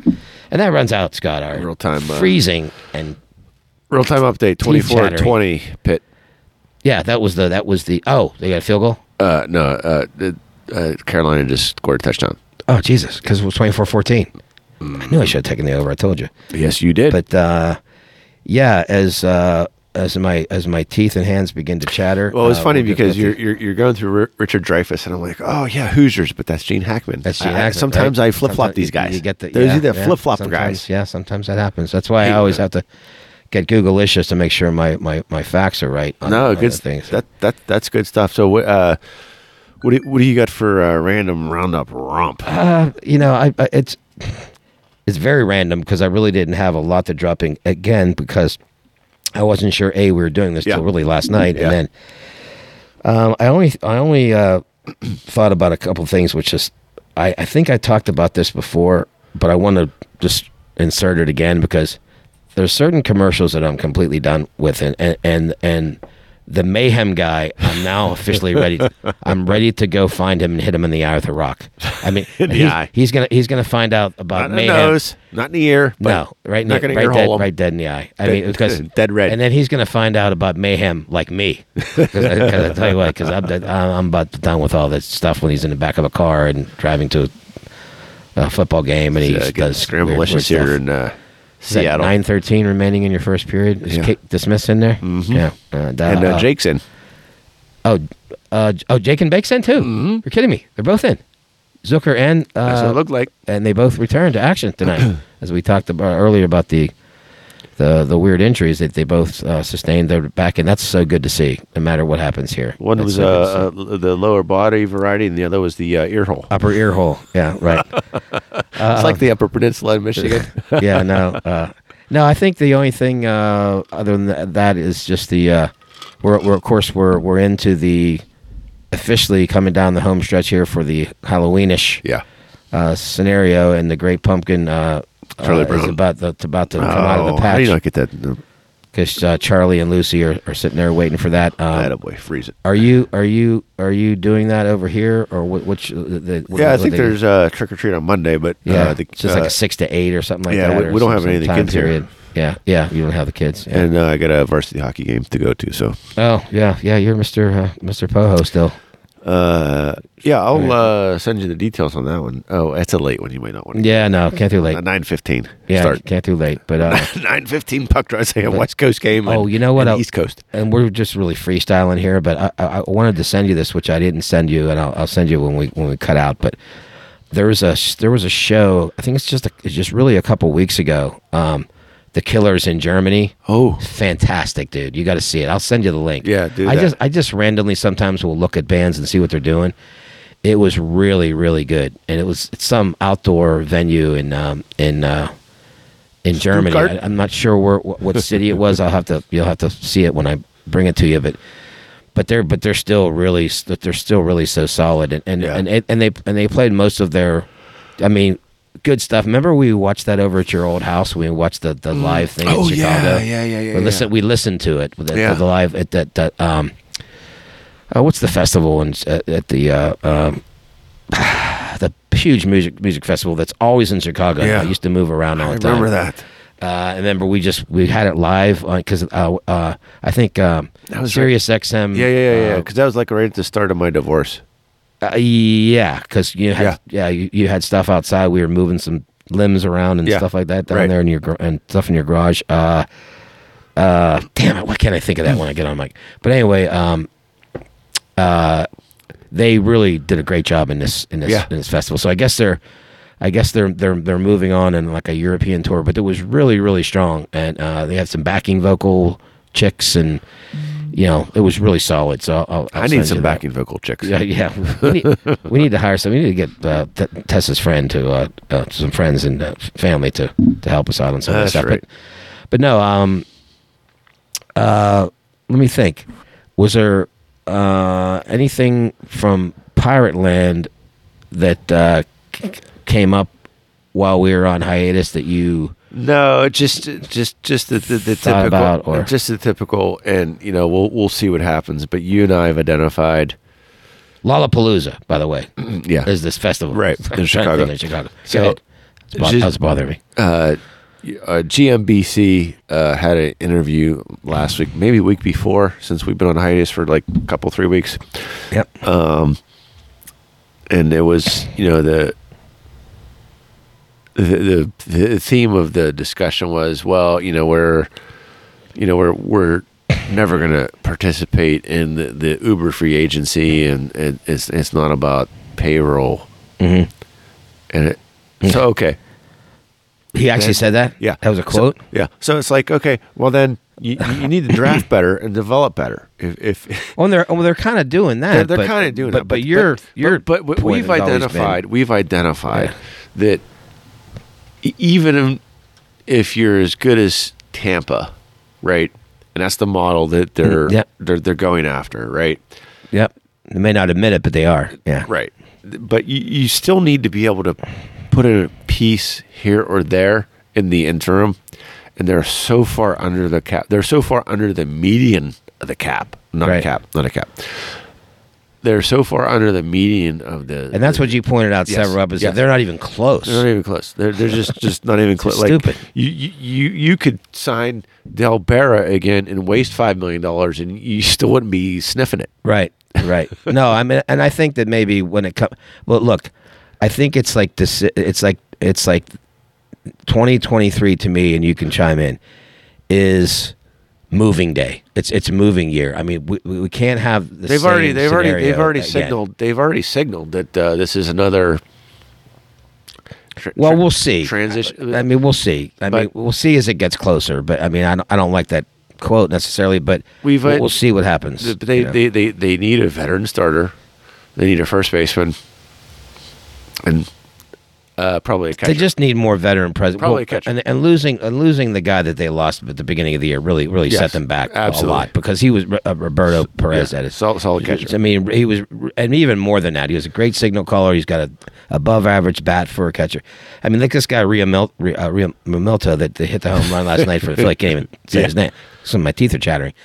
He's a really Similar. light hitting, Yeah. like almost nothing. One of the not one of the worst hitters in baseball. He ran into one. But he ran into one, and he's such a tremendous receiver and defender and thrower of the ball, and a Gold Framer. Glove type of guy that his value just kind of shows you that when you lose somebody of that ilk, it's really tough to recover from that. But I just want to say about one thing I wanted to. Here's a random roundup. There we go. There we go. And it came to me last night, and I finally conjured it back up. So the Astros with the scenario, they were up 5-0 in the second inning last night. Right. Okay. So your Phillies came back and clawed their way back and end up winning that game. Right. Down 5-0. The last time a lead that big was squandered was in 1956 when the World Series of the Yankees and Brooklyn Dodgers, where your Gil Hodges went like 3 for 3 with like 4 RBIs and like 4 or 5 runs scored. There's your Jake and Something Bake. like that. There you go. Yeah, that's good to see. That really is good. Still missing air holes. I was driving around one day, and I think it was Phil Bork talked about some guy getting hit like that and never played again. I said, Phil, can you please not make me want to wreck right now? by Turn saying it shit on, like- coming by traffic. saying shit like that. Christ's sake, I'm old. That's right. I could. But anyway, here's what I'm gonna say. I'm just gonna throw this back to you because we never really talked about this at the time. The trash can banging thing. Okay, that happened. Okay. Yeah. Here's my question. It seems so obvious that I should have thought about this at the time, before they even knew that there was a thing that they were doing. Why didn't somebody just say, you can't fucking do that? You know what I'm saying? Like, hey, you need to stop that. Not even knowing what it was really doing. Right. like the umpire go over and say, "Hey, listen, that stuff that you're doing, I'm not sure what's going on, but you need to stop that right now." How's that any different than going out and checking Right. Joe Musgrove's fucking ears because they were red hot? Or they go to the glove, the thing when somebody is like, remember I made that joke that they went Cork bats, all that other shit. They went up to one of our pitchers at one time and they're checking the thing when they're down like 6-1. Like, what are they looking for? Outs? I mean, like, what are you looking for in that glove? There's Ain't in there. There's not in there. No strikeouts in there either. But no, but you know what I'm saying? Like, I'll let you comment, but like, why at the time, even before they knew what that they were doing was a thing that they were doing to steal signs and stuff, why didn't somebody just say, very simply, you have to stop that like right now. I don't know what you're doing, but you can't. You also can't deflate a football. Well, right, but I mean, wouldn't it seem that somebody just dropped the ball for Captain Obvious? Yeah. Like, don't do that. Sure. You can't do that. Right. That's what thing is so funny, because I kept talking about that with a friend of mine, and he said, and we both were talking about it, and we're like, yeah, why didn't they just make them stop? Not even knowing what they were doing. Just, Right. You can't do that. Right. I don't know why you're doing it, but don't do it. Yeah, right. I don't know what you're doing, But it's annoying, but so stop it. Nobody has done it all year and like ever. So ever. just Ever. stop it. Yeah. So I think that the umpires and who was controlling the game are culpable too, because they could have just said, you're not allowed to do that, and you Right. need to stop it immediately. Right. It's fucking Absolutely. ridiculous. But you know, and again, and so you I like the little drop in that you put in when the guy, Ricky Rack looks Ricky good. Rack. He's been hot too. He's been. Still no score late in the first period.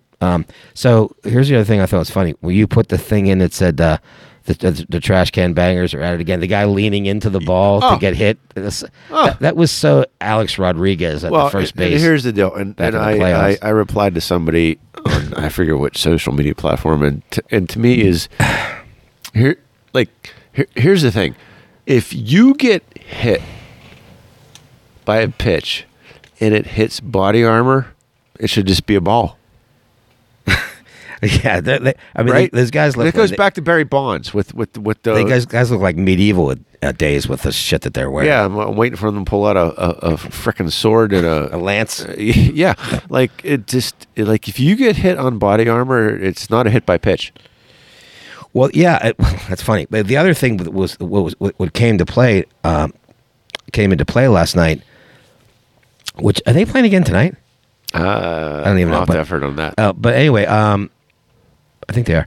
But there's too many of our local teams on the Health That's World right. Series. But no, here's the thing that somebody brought. I think it was John Smoltz who I have said this. I think on the show. And I've said it to great. The man should be the commissioner of baseball. He is one of the smartest people that's ever come down the pike, baseball or not. I mean, that would be a guy I'd love to see be the commissioner of baseball, because he's just so. And his commentary, Scott, on pitch angles and what this guy should be doing. Does he want to go back up high and try to get him to, or does he want to use that split and go out here? He is so on point. Like so many times that he's done that, and the next pitch is exactly what he said he was going to do. The next pitch is exactly he is so damn good. But he brought up a good point. He said they were kind of talking after that arm thing. Yeah. You know, and then of course the umpire and rightful and he did this the right way. He said, No. That's not a hit by pitch. You purposely did that. Yeah. That's just ball 3. Yeah. Okay. Well, I think the pitcher was bringing him up there to talk to him, and Smoltz made a good point. He said, because the ball was like breaking over the plate. Yeah. It was Strike. over the plate. Could have been a strike. Yes. And he said, you know what? That really should have been a strike. Right. He should have said, no, it's 2-1. Right. You know, because of what happened. Now, I don't know what happened in the at bat. That was too many beers ago.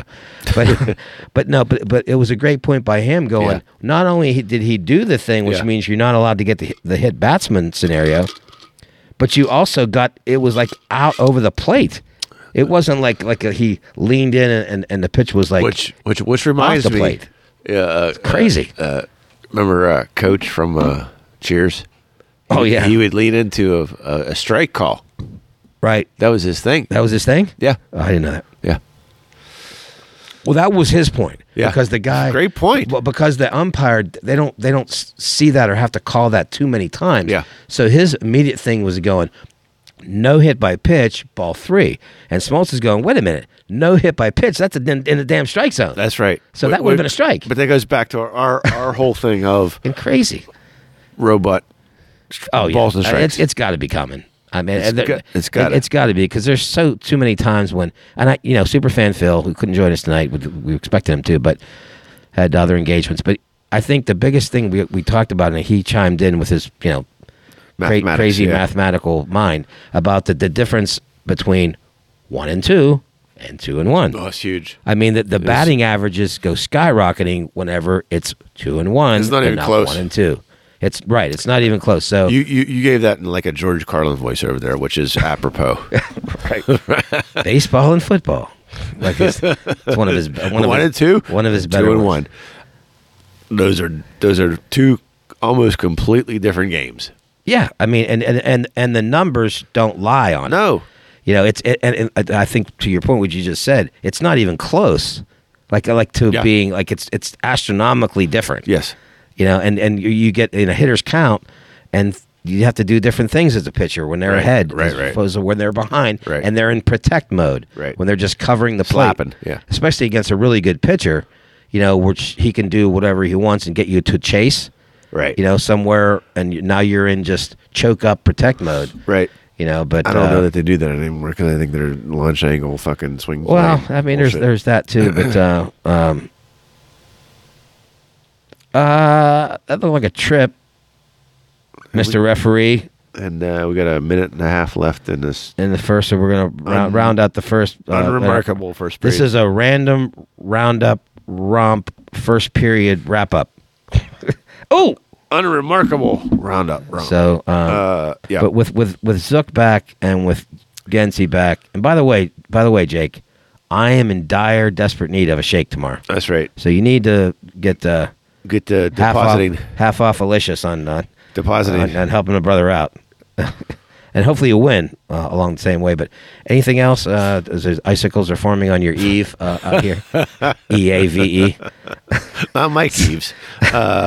That you have on your crane. 50, man. Do you believe, I have a little fist bump. Fist bump. I mean, 50 is really pretty remarkable. When we embarked on this journey, folks, I was hoping we would get to a place like this, but I think we were hoping we'd get to 5. Yeah, I mean, because I listened to like the first few shows because we were heading on to, and I see of how like, I hear I should say how like green we were with the first few. Like I was trying to adopt a different persona in my voice, but then we really got down the road, and our interviews, which I really love. I think some of the things we did there were on the backside of 50 plus. We're going to do more of. Hoping to get Steve Klein back in very soon after the World Series. So I think I think it's amazing. 50. You got a great compliment from a neighbor of ours, and I think it's how we built this show.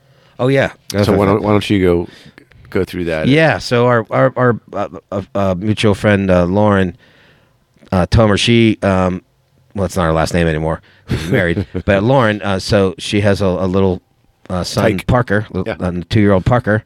Came over to our driveway because she was just walking him around. Greatest kid ever. It's just never cries. He's just the coolest kid. And we just chit chatted, small talk. But she said that once in a while her and her husband listen to our podcast, but she likes the local teams and everything, but she doesn't go in depth with them like we do. But she said half the time I really don't know what you're talking about, but. And I kind of kidded back, and Scott did as well tonight when I told him, well, we don't necessarily either. We're just kind of going at it. Well, we kind of do. But her point was that she said that, but you know what? It sounded like you guys were just up at Pomodoro's, like when I was listening to you guys talking like back in the day. And like, well, that's kind of the whole premise of the show. That's right. That's right. So you've captured the actual bar talk premise of the whole thing that we started. We turned bar talk into bar dizzle. Mm-hmm. So we're just kind of freestyling, freeforming. We're like rap style, like on 8 Mile with Mr.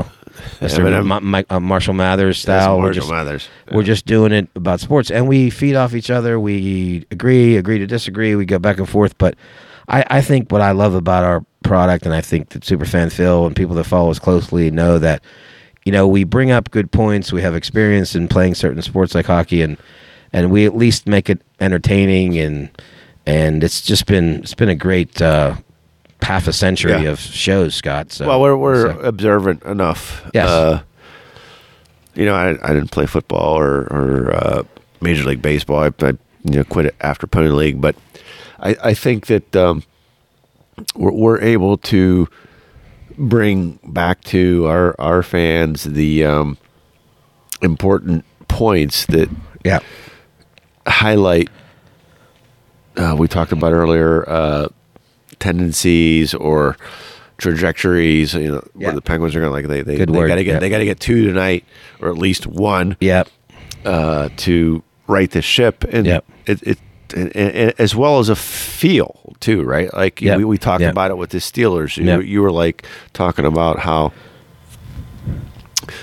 the Tampa game where your friends that came up and they're like, well, this and that one, and this isn't a guaranteed loss for the Steelers because it turned out to be right. Right, absolutely, and so we try to bring that element that you may or may not get that from a broader source that might be trying to get clicks or listens or whatever, advertising revenue. Right, we're just trying to deliver the truth. Back in the day when that's what reporters used to do. UPI, AP, whatever. It was a UPI. respectable profession, right? That's right. And it's the unvarnished truth. Yeah, right. Unvarnished truth. That's great. But I think the other thing to lay in on what you just said, to overlap what you just said, is that we're not all full of ourselves either. Like, we go back and forth on things and we give our opinions, but we also, and you hopefully gleaned this by now, is that we research stuff. I mean, Scott goes in, I go in, we dig into some of the prospects of the Pirates, we dig into what they're doing. Scott is very good at advanced stats and different things, and he talks about how the Pirates are trending in different ways, and batting averages, and OPS is the new batting average. Payroll. And we do blather back and forth and have a lot of fun. We don't agree on everything. We don't agree on everything, but we blather back and forth and have a lot of fun. But we do our homework too. Right. Like we don't like just get here, sit down, and just start freeforming. Right. We have stuff that we do before. We make notes. Scott definitely puts in all the number 50s and drops in all the stats and stuff. It's a thing. Like we actually do things that people that are getting paid for this shit do. And so we don't just come here and just start talking. Well, we don't come here to tell you what we think you want to hear, or what you already know, maybe. Right. To try. Right. Exactly. Well, we're pretty sure you don't know, but and we don't have an agenda to No. So we're not lapdogs for our teams. No. Scott will rip on Pitt. I will rip on Penn State if I need to be ripped on. And we'll both rip on the Penguins. If they don't get 2 damn points tonight. That's right. Come on, right, Mr. Letang. Tang, are you and Christopher your Letang elf boots at my coffee shop that I go to? Maybe if you got some looser shoes, you might do better tonight. But anyway, so no. Why would a guy like that ever get married? I'm just... His kid is getting so big, it's so funny. I wanted to tell you, speaking, not to drag this out, but one of my business partners, his next door neighbor is Mr. Najee Harris. Oh, really? Yeah. And he's all... Did you tell him my club? I saw him at the club? But my friend is also a member at your club. Oh. Yes. Really? Yes. Well, how fair you have to tell me what his name is. I told him, I was like, hey, you need to look for my buddy at the desk for Dave. Right. We'll have to chit chat about. I'll look him up. We'll chit chat off mic. Yeah, but that's pretty funny. But his neighbor, he's I was on a call with him. We were doing the video. He's like looking out his window. He's like, there's Najee coming home. Is he TikToking? No. It's a Zoom call, whatever. Yeah. He's like, there's Najee coming home. Okay, that's funny. I'm like, and I couldn't. Stand by. I think I got a live score. North Carolina 27, Pitt 24 right now. Really? Yeah. We're going to have to flip that on as soon as we get out of here. So yeah, I was like, okay. And, so you told him that he'd come up to the desk and I saw him and stuff like that. Yeah. He's a piece of work, man. Yeah. I mean, he's funny. But anyway, so look, we're so glad that you all that are still on this journey with us have stayed with us this long. We appreciate every tens of people persons that are along this journey with us. And hopefully we get to enhance this a little bit. Maybe look at sponsorship things, maybe look at remotes and different things. We talk about it. Live things I definitely want to do again, YouTube, whatever. thinking about doing it for this show, but we'll do another one. Superfan Phil will drop in again, I'm sure. We'd love to have him in here. So Scott, number 50. I'm thrilled we made it this far, and I'm along for the ride as long as you want to be, buddy. Yeah, absolutely. As we start taking the icicles off of the microphones, Let me pick off the rain. it's not that cold, guys. It's getting there, though. I don't even know what the. Hold on, let me offer the temperature. It's 47, so it's nothing. That's not brutal. That's not brutal. Maybe it's humid. Maybe that's why. Maybe there's humidity in the air. Maybe that's why. Anyway, well. It's not my story. Dave, it's not the cold. It's the humidity. It's not the heat. It's the stupidity. Like in summertime in Florida. All right. Well, no, the great stuff, man. And thanks, folks. I hope you get to hear this in a couple days when Scott posts this down, and we'll be on to 51 soon. 51. Can't wait for the famous 51. All right, buddy. All right. Peace out. All right, bye.